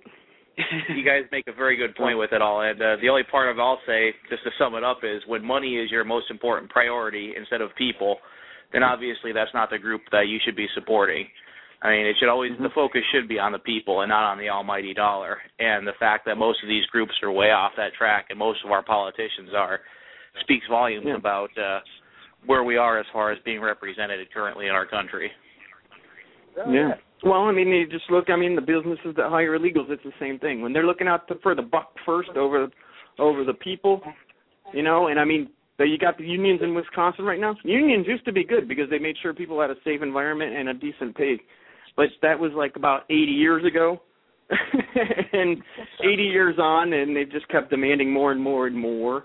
And they care more about money than they do about the school children that they abandoned to go protest. And, and all the people that they screwed because their kids couldn't go to school, so they couldn't go to work because they had to stay home with their kids. It's like when they care more about money, like Mike just said, care more about money than people, then there's an issue. And that's what it comes down to all along the border. It's the drug smugglers who are bringing drugs over care more about money than they do about the people that they're harming by bringing the drugs over. It's all about what they can get for their family, not about the families they're destroying in this country. So, just like Mike said, when it's all about money over people, corruption, bad morals, law-breaking, criminality, general across the whole country becomes an accepted way. And it's really, once you start ignoring a law here and a law there, that's the downfall of our country. Because our country is based on laws no matter who you are. It doesn't matter if you're black, white, red, yellow, purple, orange. It doesn't matter if you're 60, 50, 40, 30, 18. It doesn't matter. If you're ignoring laws or subjectively enforcing them, then there's corruption, there's criminality, there's a lack of faith in the people that this country is going to continue to exist on a fair level. And when that breaks down, the people don't trust each other. Everybody becomes what what's in it for me, and how can I do it in the least way that I'll be convicted of it. That's why you see so many of the white-collar crime guys getting away with it, because they know that they can get away with it. It's not being enforced. So when that happens, the whole of society breaks down. And if you care about people in any way, you should care about the rule of law, number one. Because if you don't care about the rule of law, there's a lot of people that are going to suffer. And people are going to take advantage of the fact that the laws aren't being enforced. And it's all going to be, it's all going to be for money. It's going to have nothing to do with the country or the people that live here, or the people that are coming here legally. So you hit the nail on the head with that, Mike, with the money being the root of it. They say it's the root of all, the love of money is the root of all evil. But the reality is lack of laws is another root of evil that just keeps spiraling in on itself and snowballing. And I want to throw something out completely off subject here, but Andy and Mike, in the first part of the show, before I even let Digger speak, of course I had to do my typical ranting. Sorry, Dan. And I spoke about the upcoming protests we're going to be doing of the 1 Million Muslim March in D.C. on July 4th. And there's also another series of events coming up with the America Rising Rally series. And, next week I'm going to put out the whole list of actual dates, times, locations, things of that nature, instead of just teasing it. But we have an anniversary upcoming. And this is something that I didn't really think of until just a few minutes ago. I looked at the calendar. And, Andy, you could appreciate this. This past June 5th, we were obviously in Phoenix, Arizona, holding Phoenix Rising, and we will be returning to Arizona, Phoenix Rising 2, as well as a stop in Tucson to go along the border, necessary. But I wanted to say that my suggestion, or my idea, and this is just something I'm airing publicly because that's what I do, I talk randomly, is Andy. Yes. This June 5th is on a Sunday, and or we could do June 4th, I don't know. But we're going to be celebrating 4 years of Voice of the People USA. 4 years since our group started. And what do you think? You want to do another one around here? Another Hazleton rally? Or something? I don't know. That's always good for nostalgia. Right. 4 years and what's changed, you know? Right. Minus our town's gone downhill a little bit more, you know. But yeah. I'm thinking who's the mayor now? Who's the mayor in Hazleton now? Joseph yes. Is the who? Yeah, he was a councilman under Barletta. Now he's the mayor. What's his name? Joe Iannuzzi. Joe Iannuzzi. Where does he stand? Where does he stand on immigration? Well, nobody knows. I mean, yeah, he hasn't really been. Well, that's wonderful. He hasn't really gone out and said much of anything. Well, Andy, I mean, you and I both know him, and we always had respect for the man, but we have front-page stories in our newspapers of illegals shooting each other, murdering each other in the streets of Hazleton every single day, and all we see next to that story is the mayor is going to increase enforcement of increase more cops? No, blight enforcement. For those who have listened before, remember, that's a keyword, term word for Agenda 21. We'll get into it at a later date. But increase blight enforcement officers, but not increase police officers. Thank you. Well, you know, he's not saying much because, you know, re-election's right around the corner, so he'll save it all for there, too. Yeah, well, either way, Hazleton, unfortunately, for being the city that had national attention, has gotten about 100 times worse since Barletta introduced the IRA. Oh, it's a mess. I mean, violence is up. You know, you drive down, you know, Broad Street, the main strip, half of the places are empty. Nothing's coming into the town. Everything's leaving. Businesses are going under. Unemployment is skyrocketing. So it's all a wreck. It is about 10 times worse. Yeah. So and the well, I mean that's nationwide too. That's not just Hazelden. That's nationwide. But yeah, they've got the illegal problem. That's for sure, and that hasn't helped them one bit. And I gotta say, because I checked out the chat room real quick, and I assure you that coming up very soon, and Digger, obviously somebody that you know well, is Mr. D.A. King. He's going to be on this show as our special guest, and D.A. King is truly one of those individuals, kind of like a Dan Amato, that has been a single-person force to be reckoned with, that has done nothing for notoriety or attention but fought for the people in his state of Georgia. And I can tell you this, though the plans are early with this, and there's going to be a lot of discussion about how to do it, but we will definitely be holding a rally in Georgia sometime this summer.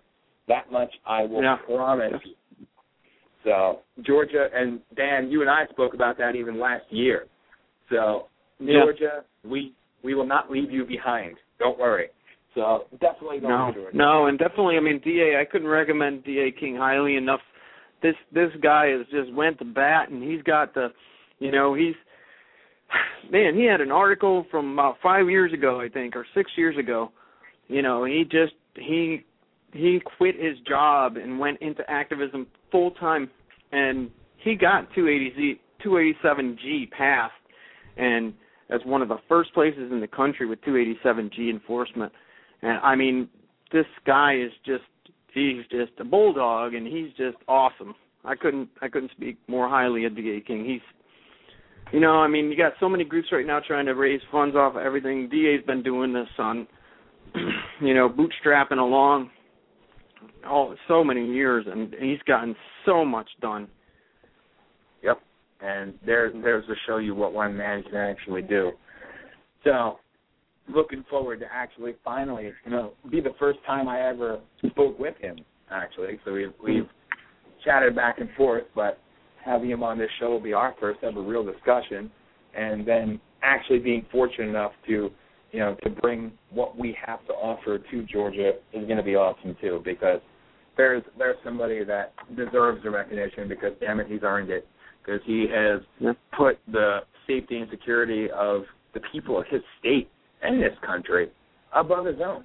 What he's gone through, the hardships he's had to endure, pale in comparison to anything that we've seen. And, it's time to start recognizing and giving a microphone to these individuals, because they're the ones that truly lead national security. Well, I mean, it's not just that, but, I mean, the amazing amount of education that DA can provide everybody out there. I mean, if you have a show with D.A. King, everybody out there, you need to get 10 people to listen to that thing. If they care anything about states' rights and state-level immigration enforcement and getting legislation passed at the state level, you got to get everybody to listen to that D.A. King show. He'll tell you how to get 287G in. He'll tell you how to get your state legislature to recognize immigration enforcement laws. And I mean, I know Arizona gets a lot of credit for the state level things they've been doing, but Georgia's been doing it for years. Little by little, maybe not nationally recognized, but little by little they've been passing things in their counties and in their state legislatures. So if DA is going to be on, everybody out there, make sure you get people to listen to that, because you can really learn a thing from him on how you can actually take action against this instead of just bitching about it. Yep, and that's something that's definitely needed, especially even like the state of Nebraska, what they're going through. I mean, there's so many different states in this country that the people need to be educated and need to know what they can do and what resources that are actually out there for them, and that's what this is about, educating it and, activating. I don't know if that makes sense, but there you go. And that's what it's about, learn what you can do and then make it a public demonstration. Start doing what needs to be done. Start spinning those wheels and getting out there and taking to the streets and saying that we will not be silenced, and our issue is the main issue that actually affects the security of our nation, and it's important. So, I also want to say again a big thank you to everybody that tuned in tonight, and when it is convenient, we are going to hopefully have Dan join us again, and I really We still are going to get more. I mean, obviously, if you listen to the first hour, you heard a lot of different things about what's gone on, but there's so much more, and we will get into this. And also, this episode, something I'm going to start doing now, is rebroadcasting our live episodes. Now that I found out how to do it on Blog Talk Radio, we're actually going to rebroadcast our episodes twice a week, and it's going to be one other earlier time and one other later time for a lot of our West Coast friends, because we have a lot of people in the West and the Southwest that listen to this show, and we start at 8, it's only 5 o'clock there, so it's not always the easiest for them to do. So we will be rebroadcasting these episodes, starting with this one with Dan Amato. So that'll be something also for you to check out. And also remember that coming up, middle of March, I think the shows will actually, run on the air the third week of March, but WIFI Radio and LA Talk Radio, this show will be actually on your radio dials. Not just satellite radio and not just internet radio anymore. We will actually be on the dial. So all I could say is we have to go legit soon, and that's going to be rough. But it'll be fun. It'll be a lot of fun to get out there to more of you.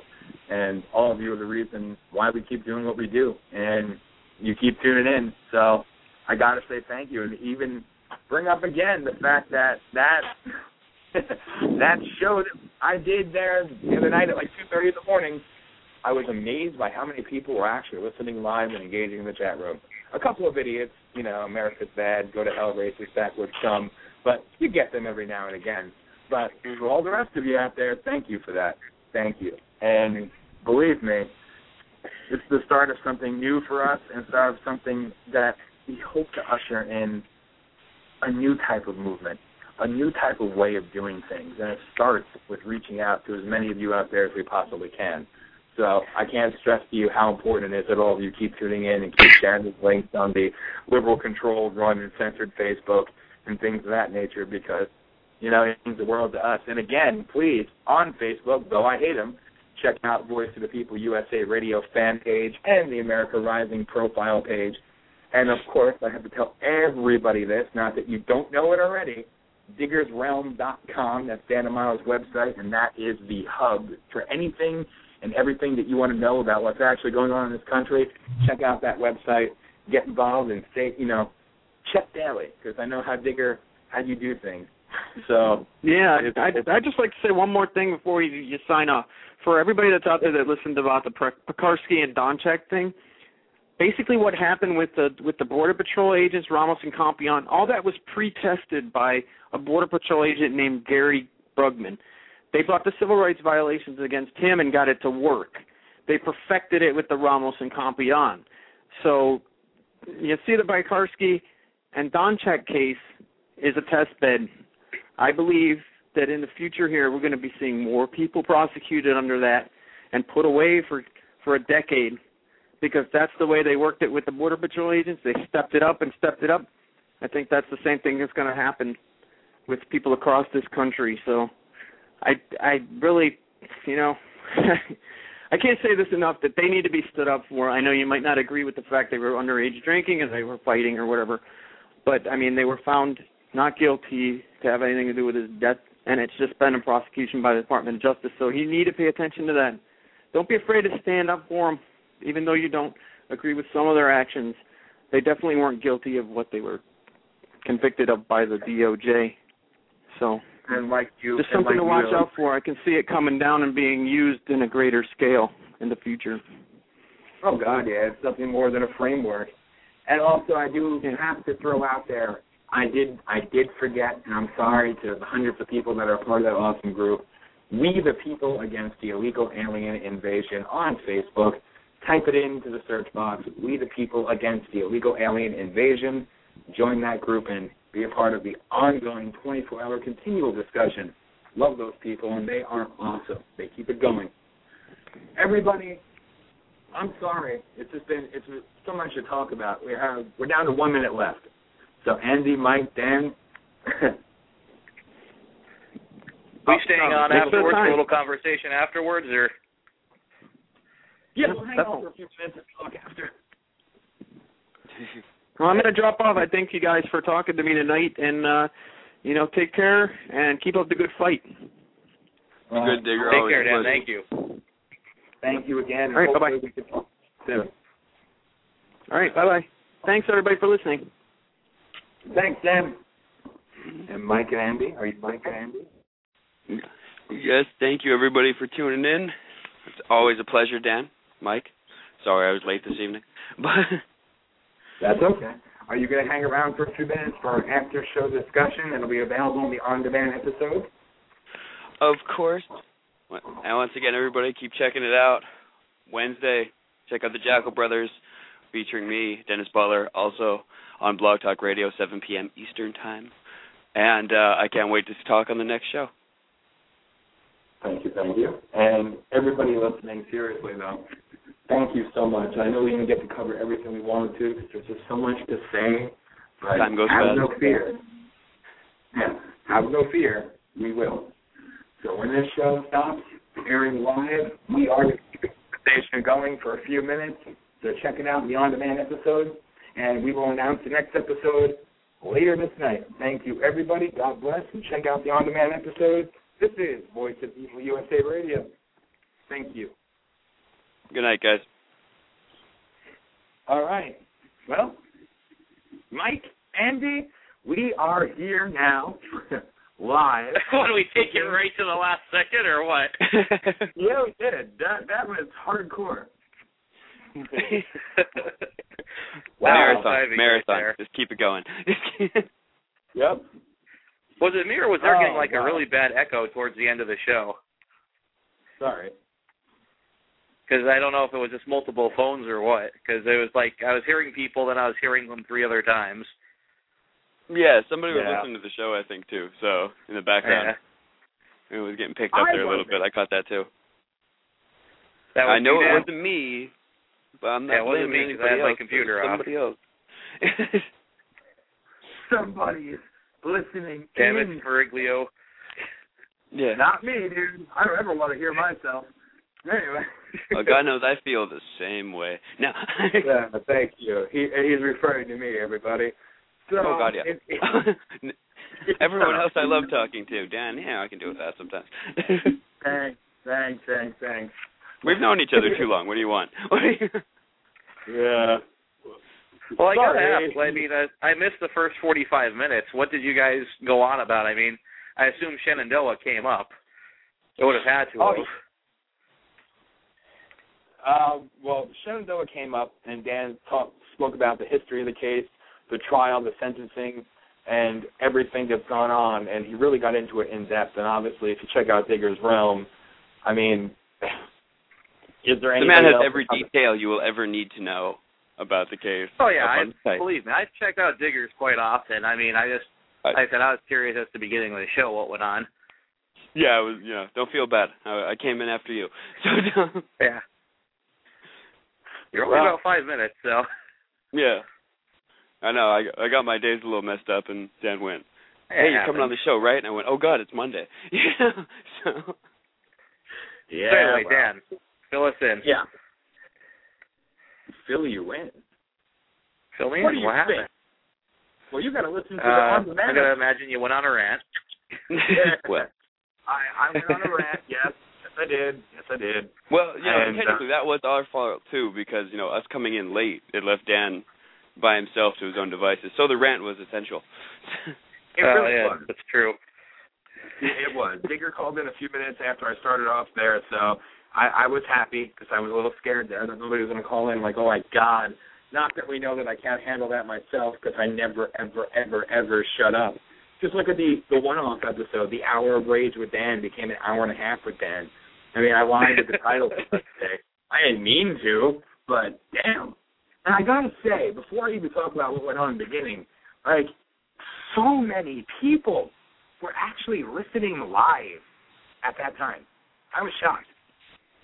I was truly shocked. Yeah, I don't get a thing that tells me how many people are actually listening. Now, I get the chat room in that, because I just go to the Blog Talk Radio thing. We'll there were actually a lot. I forget the exact number, but I looked up the listener numbers. Yeah, for that show. Doing good. Mike, I will give you that info off the air. Mm-hmm. Oh, okay. Okay, fair enough. Yeah. And, again, just send a text or something. Yeah. Obviously, Dan went on about Shenandoah. And for the people out there who don't know the whole story with Shenandoah, I mean, obviously, that was a nationally, spoken about story about the illegal alien being beat to death. And the true fact of the matter was he wasn't actually beaten to death. It was the way he fell and hit his head, and there you go. That's the cause of death, things like that. Now, I mean, personal opinion, I obviously don't support murderers. It's never going to be the case. It's wrong on either side. But with the way the federal government came down on Donchek and Pekarsky was a bit excessive, really trying to make an example and adding things that weren't even the case. And then you had the whole issue of the cops and all the underhanded involvement and things like that. It was all crazy. So Digger went on. Well, they were acquitted of murder in the first place, though. It wasn't like they were found guilty of it. That was passed. I mean, I believe it was the Fair Housing Act of violating civil rights they were actually convicted under, which is a little ridiculous. I mean, you've got one law covering a law that's already there. I mean, murder is murder. If they're innocent of murder, they shouldn't get put away for something else. That's how I view it. Yeah. And I don't know. There's so many different things that went on with that whole situation that were just wrong. The federal government involvement at that level was wrong. I mean, where's the federal government getting involved when American citizens are being killed by illegals, but they're right there when an illegal gets killed? And that right there is a little, raises a red flag, so to speak. Mm-hmm. Something is drastically off keel with that. So I don't agree with the way they went about doing things because, like Digger said, realistically, there was a bit of federal double jeopardy going on there. And it's sad to admit, but it's true. I don't have a problem with people going to jail for crimes they commit because you break the law, go to jail. And I think that's what we're all about. You know what I mean? Mm-hmm. And, so be it. But the fact that they were tried, acquitted, and then tried again, you're into a big, big, big gray area there. You know what I'm saying? Yeah, it really does seem like double jeopardy at that point. Yeah. And there's no way of denying that. I mean, it is the case. So that was a little crazy, I got to say. But, and of course the media was mostly quiet on that point of it. I mean, as far as most people are concerned, they got convicted of murder. I can't tell you how many people, when I talk to about that, they're like, they got convicted of murder, they got what they deserved. I'm like, no, they were never convicted of murder. And for some reason, that story is not told. Oh, I know. And I don't know. Go ahead, Andy. No, I was agreeing with Mike, actually. But, most people don't pay attention to one thing long enough to see the next step when there is a next step. Most people, like I said, like a lot of the people I talk to, they just want to go to school or go to work and come home and do their stuff. So they pay attention to the, like I said before, whatever's shiny that week. And they go, okay. And then, the next week something else shiny comes up and they go, okay, what's that, And then you never hear anything else about, what has happened after that fact. But that's it's almost like with the issues anymore, you pretty much have to have people harping on them regardless of, how long it's been or not. It's sad because a lot of the stuff that we talk about is pretty much common sense, that a person's like, okay, I get it. It makes sense. We don't really have to go on it, but we do because even though it makes sense, people will just seemingly randomly go completely against common sense and just do whatever. Yeah, like I was at the doctor's appointment today, so I was sitting in the waiting room for about an hour, and they had Fox News on, and they showed Wisconsin for about 5 minutes and what was happening there and everything that's going on for tomorrow and everything else, and the other 40 minutes was consumed by Charlie Sheen. And it just kind of tripped me out. I'm like, okay, you're going to spend 5 minutes on something that's really happening and 40 minutes about Charlie Sheen suing about his contract and the weird ramblings of him. That doesn't seem to make a lot of sense to me. I don't know. Maybe it's just me.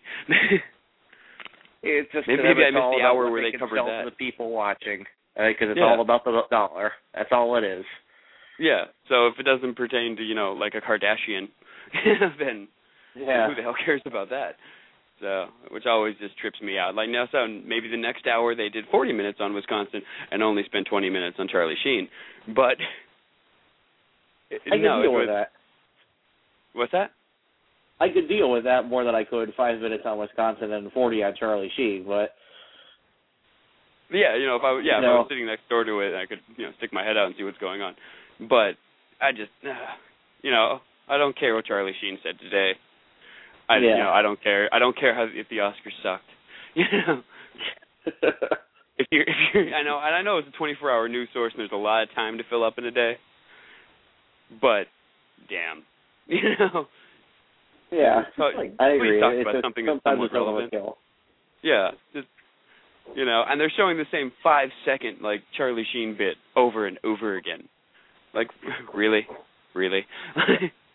That's what's wrong with America. What's happening in Charlie Sheen's world today? I mean, it's always some actor. For all the information that we have. For all the information that's at our hands and how people claim to be on the stick about things going on and what's really going on with issues and government and illegal immigration and everything else.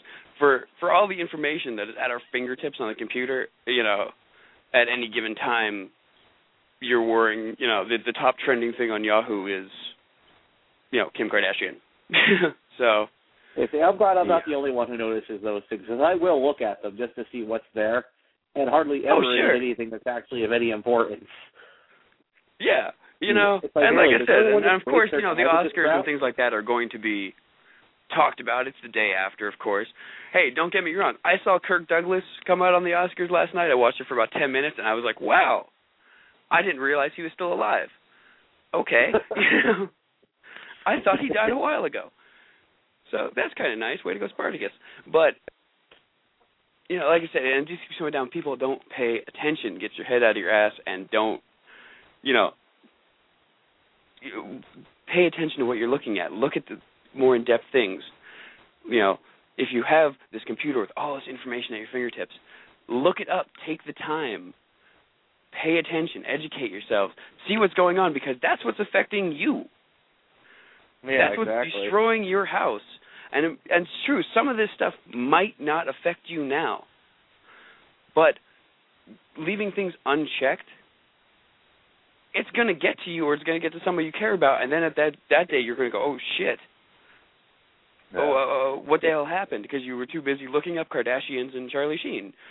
So yeah, it happens to me, 5 too. minutes I have to train myself to work around that, because especially on Facebook, when people make a good point, they're like, well, here's a link that illustrates this point.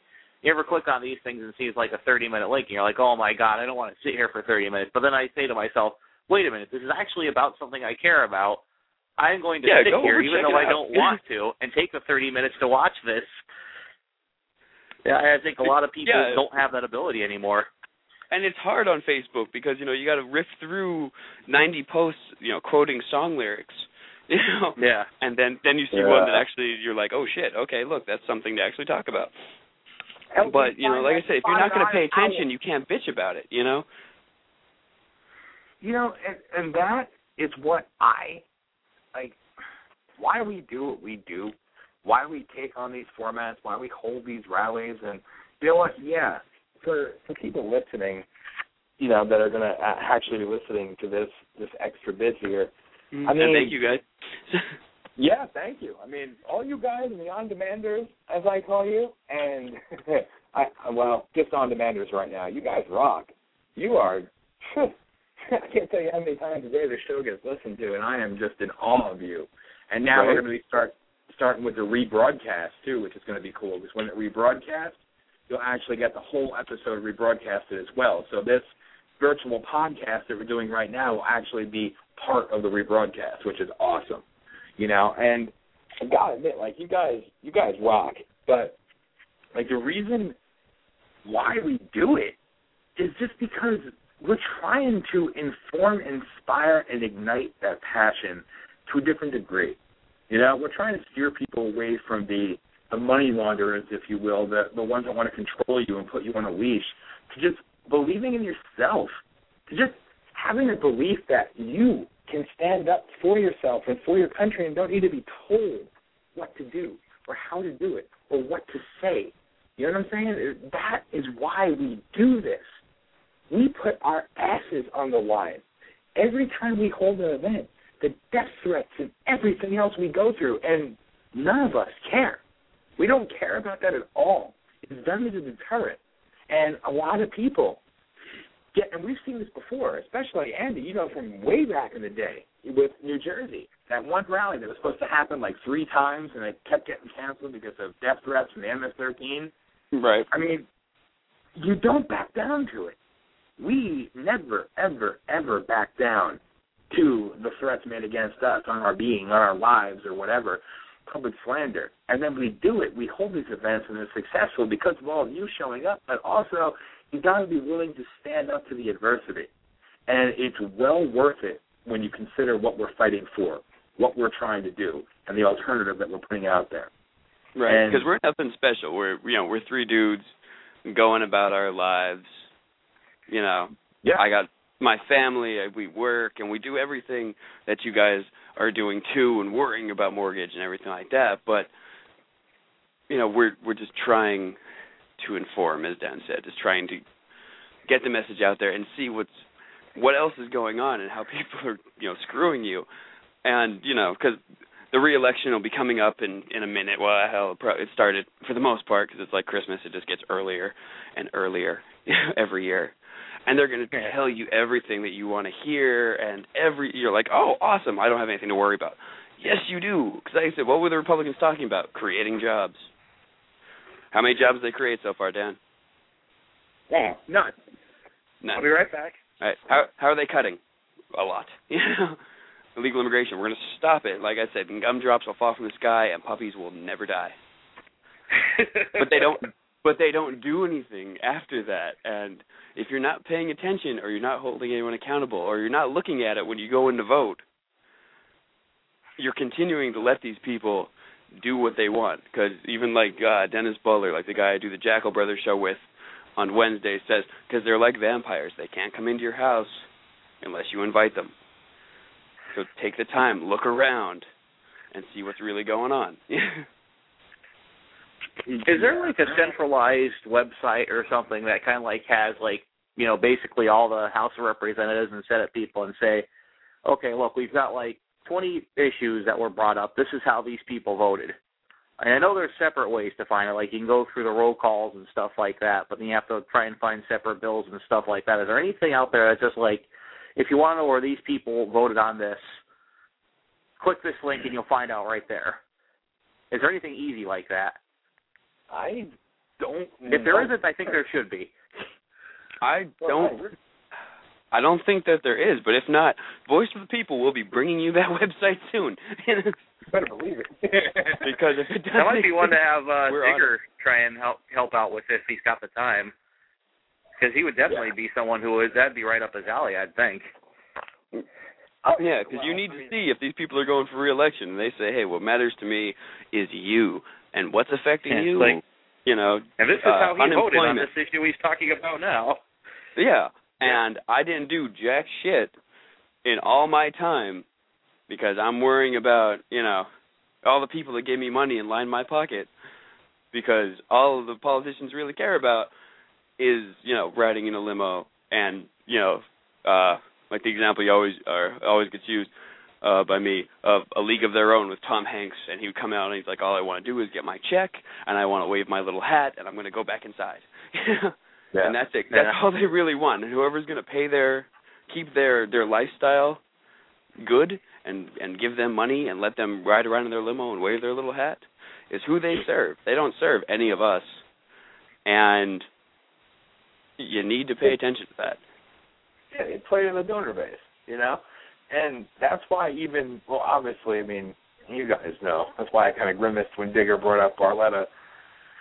I mean, there's no way of denying that, what Barletta attempted to do was big and definitely shot a wave across the country and gave a movement, a real kick in the ass, if you will.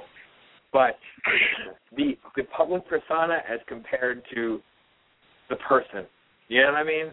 And Andy, you know very well what I'm talking about. I mean, He's a typical politician. He did something good, and I won't take that away. He had a plan, and he went to put into effect. It never ever passed, or it did pass, but they never ever put into effect. I'm sorry. And he rode his popularity into Congress, and he got to wave his little hat, and he, then forgot about everything that he said he promised. Yeah. I remember being at the Iowa caucuses and asking Barletta. That's just a funny story, but anyway, being there and asking him, well, what about 287G? What about filling out an application and giving all your cops the actual deputization to arrest and detain illegals and do the job that ICE refuses to do that will not get you sued and can actually be, enacted almost immediately? Yes, but that doesn't get me any media attention. That only gets me 1 5-minute story. Exactly. And that's where the disconnect comes in, and that's where, you and I both know we became jaded, just because here are these people that we're out there busting our ass for, and how many times at every single rally, you remember, we were doing one like every weekend, sometimes 2 a weekend. And oh, yeah. It was like every other week we were somewhere, at longest when we first came out. Yeah. Probably need to get back to that, actually. Well, yeah. Good luck. I got the 2-year-old and the 1-year-old. I'll see his message I can. Okay. But we don't passes on a lot of that, because having kids does change a hell of a lot of things. Yeah, the 2-year-old and the 1-year-old kind of hurts. So anybody listening, sometimes I miss stuff. Sometimes I'm not always present. I'm always there, though. So my apologies. I want to be at everything, but of course, that's what I'll stand by. Yeah, anyone that always has, a family and everything else, sometimes stuff comes up, so I'd always love to be at them, so never get me wrong. I'm never not there or anything like that, but sometimes, Well, life takes effect, but to your point, Mike, I agree with the fact that, yes, we do need to go back to a more mobilized state with these rallies, because there's enough people out there, and surely everybody listening will attest that you're pissed off and you're not getting what you want out of the Tea Party, the 9/12 groups. You're not getting that type of action that you need to, Well, who is? What have they done? It's nothing. They've done nothing. Again, I got to say, does the Tea Party really want Obama gone in 2012? They're going to raise almost $1 billion in the campaign to defeat Barack Obama. To not. It's like Newt Gingrich. Newt Gingrich comes up every time there's a an election. I don't understand that. Does he end up running? No, he goes out and he talks, he raises money because that's his money, and then he goes, well, nah, hell with it, I'm not running. Yeah, I know. So, and Obama's going to probably get the re-election. I've been saying that since friggin' 2009. There's nobody on the Republican side that's going to be able to take him out. I just think Ron Paul should announce his bid for election already. Just get it over with if he's going to do it. Yeah, like I said, when you line up the Republican side, there's nobody with enough juice to knock Obama off the pedestal. Yeah. So he's going to get the re-election. I'm calling it now. I'm sorry if anyone's pissed off by that, but it's true. I agree. You know what? I got to say, we're going to not find out until like the end of June, but I'll go out on a limb. If Donald Trump announces he's running, I'll vote for him. I will actually vote he has for enough money Trump to get us out of debt. There's something to be said for businessmen and business-like sense when running the government. Well, and Ross Perot was crazy, but he had good ideas. Yeah, look what happened when he ran. He got a lot of people involved that otherwise would have just sat on the sidelines and said, ho hum, another election. Yeah, the problem was, of course, the media. A third-party candidate still, after everything and after all the bull of Republicans and Democrats and everything that they do and don't do and they say and don't say, a third-party candidate still never gets the press that they deserve, or they're made into a jackass like they try to do with Ross Perot. Yeah. And a lot of his ideas made sense. They really did. But all they wanted to do was go like, look, he's crazy. Look, we're going to make fun of the size of his ears and ha-ha, and point and laugh. And if we can't get past that there's other alternatives besides our two-party, system, which is the same, tree with different branches, then we're not going to get anywhere. Our country's a mess, but we're not going to get anything done. You can't just keep going, well, the Republican sucks, so we're going to go Democrat. The Democrat sucks, so we're going to go Republican. It doesn't change. Yeah. Get it in your head. Hear me on the radio broadcast. I tell people, vote for independent candidates because it's really the only way to go. You might not agree with an independent on everything, but at least they're bringing a not time and time again same viewpoint that Republicans or Democrats are doing, It's corrupted. I mean, hell, the Constitution Party. I keep going back to them. They nominated, here you go, I'll make this public light because I've never ever said this to the people, actually, so I'll say it right now. I was actually slated as the 10th Congressional District candidate for Congress for the Constitution Party this last election cycle. It was something that surprised the hell out of me, but I was honored, and I actually got votes, believe it or not. I mean, like 100, but still. You got to start somewhere. I didn't even try. I didn't campaign because we were busy doing everything else. But you see, who the hell am I? But they believe there's something because they believe in people that are actually constitutionally minded and offer a voice of alternatives to what's out there. And, I mean, people like that, even like Shalene and Tom Tancredo and these individuals that jumped to that party, I mean, there's significance there. Look at how many votes they obtained in their elections. They didn't win, but look at how many votes they got. Yeah, but they made a nice dent. I was surprised they got as much as they did. But if everybody stands around and goes, well, I'm only one person, you're not alone. Your problems you face, the things that are screwing you today, are not just yours. Trust me, there's a lot of other people. Get out there. Talk to people. Talk to us. We'll introduce you to people. We'll be your middlemen. But start talking. If you are pissed enough to take a stand, then you're pissed enough to find the people and stand together, Exactly. There's like I was saying with Shalene, she actually came forward with the controversial subject. She showed up, she talked about illegal immigration, and she got the votes because of it. Other than her that she's also hot to boot, but, I think that influenced a few votes. Just my personal opinion. But Wait a minute. That was a bombshell there. Hold on. It comes out. I have a crush on Shalene Nightingale.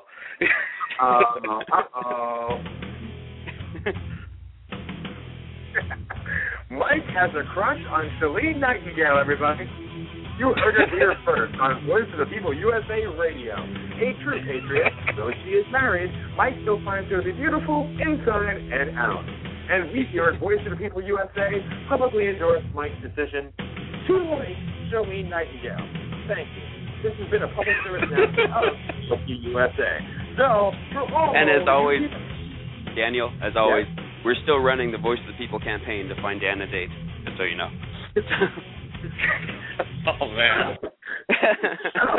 And that message was brought to you by me, a stupid moron, and Andy, who doesn't know when to shut up. Wait, hold on. That's funny coming from you. Shut up, I know. But anyway, I'm going to let that one slide, and let's get back to what we were talking about. Well, I'm actually going to be getting off in a few minutes because I've got ham and macaroni and cheese waiting for me. Questions I have is, when's our next show? Yeah, announce that one up, Dan. Our next show, I'm thinking about Thursday night again. What time? Thinking about what? And Thursday. Are you good for Thursday night? I should be. Thursday, 8 to 10 Eastern? Yep, 8 to 10 Eastern. I believe that I am. So I will be here and on time. Outstanding. As long as my kids let me, I'm good to go. Mike, is that good for you? Yeah, that's fine by me, man. All right, well, Mike, you go enjoy your ham and macaroni. Yes, I will. I didn't get the chance to eat when I got home. I just got right on the show, so I've been dying since then. Oh, no. All right, Dan, if you get the chance, send me a text. Send me a text over with some of that stuff, or if you'd rather just give me a call later on, and after I'm done lunching, I'll talk to you. All right, man. We'll talk soon. Okay. We'll wrap it up. So we'll talk to you soon. Take it easy, Mike. Thanks. All right, guys. Take it easy. Catch you later. Later. Be good. And as always, as we're plugging things down, might as well, once again, everybody, check out the Voice of the People Facebook page, voiceofthepeople.com. I'm blanking on the website. Dan, help me.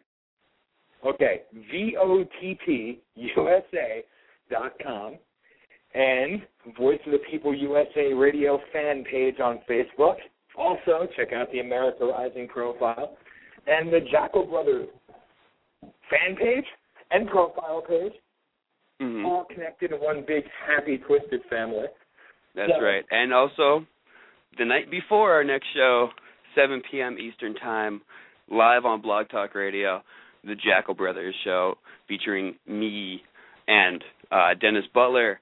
And at some point, when Dan's schedule allows, we'll be including Dan in that show too, to keep our happy family branched. I look forward to it. It'll kind of be like what was on Repatriate Radio, only so much better. Ooh. Yes, because it won't suck. And I don't know. Yes. And hold on, let's clarify. And the suck wasn't from us, so not entirely, but. Well, yeah. I'm not going to say we're masters of what we do yet, but hey. Well, yeah. I mean, we don't claim to be anything fantastic. We're just honest. No. Like I said before, we are everyday people going to work, grinding it out, just like you, looking to find the people willing to take a stand with us, to talk about issues, to get it out there, and maybe at some point get somewhere to make a difference. Yeah, and that's what we're about. I mean, for everybody listening to this, I mean, Mike has been new to Voice of the People. He came in last year and got involved with Phoenix and did a hell of a good job. And, and everybody else that we've met from across the country that actually believes in what we're doing, believes in you enough to actually stand up and help us acquire it. I mean, that means the world to us. And what you have right now with just me and Andy, I mean, we started this thing in 2007 with lots of doubt, but a belief that we had to do something. In Hazleton, absolutely. For just an idea that came out of my kitchen yes. at midnight one night when we were discussing it, when we said, damn, you know what, we'll try it. And like you said, we were racked with doubt. I mean, we grinded it out, went to the public access television, went to the radio stations, went out, talked to people left and right, and had our first event in Hazleton, and it was amazing that everybody came out. We had people from all over the country that showed up. So you know what? It all starts with an idea. It all starts with willing to take a stand and start voicing your concerns. And son of a bitch. Look what we did. Andy, are you there? That, ladies and gentlemen, is called feedback. Andy, can you hear me?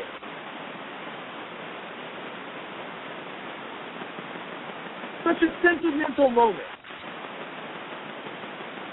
I think his phone is dying. Hello? Well, now it's just me. I think we lost Andrew Woodring. Oh, man. See, as soon as we start talking about our history, the bad things happen. So, look what goes on. His phone dies. It's all an attack. Well, what Andy was saying, though, for everybody listening, and this is something I mean from the bottom of my heart, and this is just me talking to all of you that will listen to this. We are far from perfect, but what we are people that believe enough in all of you and believe enough in your passion and your willingness to take a stand for something and believe in this country. And we've been doing this since before Tea Party, since before it was popular. We've been out there holding hundreds and hundreds of events and rallies, and going above and beyond to do all that we can, whatever we can, because we believe it's worth it. We believe this country is worth it. We believe you are worth it. And Andy is like my brother. He is truly family to me. And he went out there and he sacrificed a lot in his life and a lot of his time that he didn't have, because literally right when we announced what we're going to be doing, I mean, boom, he finds out that he's going to be a father for the first time. But yet, it didn't stop him. He kept going. He kept organizing and attending and making calls and doing shows at me and doing this and doing that. And the payoff was then what it is now. All of you out there actually listen, actually believe in what we're doing, because you believe enough in yourselves and you know that you matter and you can make a difference if you're willing to stand up and fight for it. That is what we are for. We are here to be that alternative that says we put you first before money. We put you first before the elitist.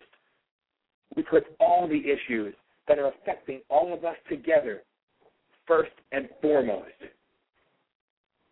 If that makes us wrong, we don't want to be right. So, what more can I say?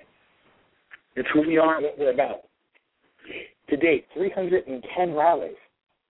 It's a lot of work. It's a lot of stuff. But it's all been worth it. Every second of this has been worth it. From all the jobs that we couldn't get and all the criticism and condemnation, it's all been worth it because of you. You guys and girls all inspire us. And all we want to do is best serve you, because we do serve at the altar of the American people. That's not just a line. That's not just some pre-concocted statement of saying, what can I say to get people to buy in to what we're trying to sell? No. It's called honesty and sincerity. We're here, we exist, and we survive because of all of you, and because you're all worth it. I love each and every one of you out there that gives us this opportunity to come into your home, come into your ears, and listen to what we have to say, or you attend the rally or whatever, or you share that link, or you share what we're doing. It means more to me than you'll ever know. It means more to Andy than you'll ever know, to Mike, to everybody. Truly, truly said, you guys are our heroes. We thank you. I thank you. I keep all of you in my prayers every night. And all I can say is I look forward to seeing as many of you as I possibly can out there. When we come around doing these rallies, we come around and we stir shit up, so to speak, in your town, in your city. Seeing you guys out there is the payoff. So, with that said, it didn't go as I wanted it to. Mike had to go, Andy's phone died, but I think I finished Andy's thought. I should be good at that by now. But I love those guys. I love the fact that Dan Amato is a friend, somebody that I admire. I call a friend and a partner in this fight. I want to thank him for being on this show, because he truly, truly is an unspoken hero and a true, true inspiration to all of us. And I want to thank all of you. I can breathe now. I don't breathe it up. I just keep talking and talking. I never stop to breathe. There we go. But honestly, thank you all. And again, this Thursday night is going to be our next show. So please, please, please, please join us, 8 to 10 live. I guarantee you it'll be something different. Guaranteed. But it'll be fun. And what makes the show is the fact that you guys listen. So thank you all. God bless you all. Have a tremendous rest of evening, night. Take care. Listen to the on-demand. Share it with your friends. Listen to the rebroadcast. blogtalkradio.com/VOPUSA. Voice of the People USA radio fan page on Facebook. America Rising profile on Facebook. Need to rebuild that up. Make it happen. And everybody, thank you, thank you, thank you all. God bless you all, and I look forward to speaking with you all again very, very soon. With that said, I am done. And what more can I say? Take care, everybody. Have a great night. Thank you so much for tuning in and making the show special. God bless. We'll talk soon. Have a good night. Here's the music.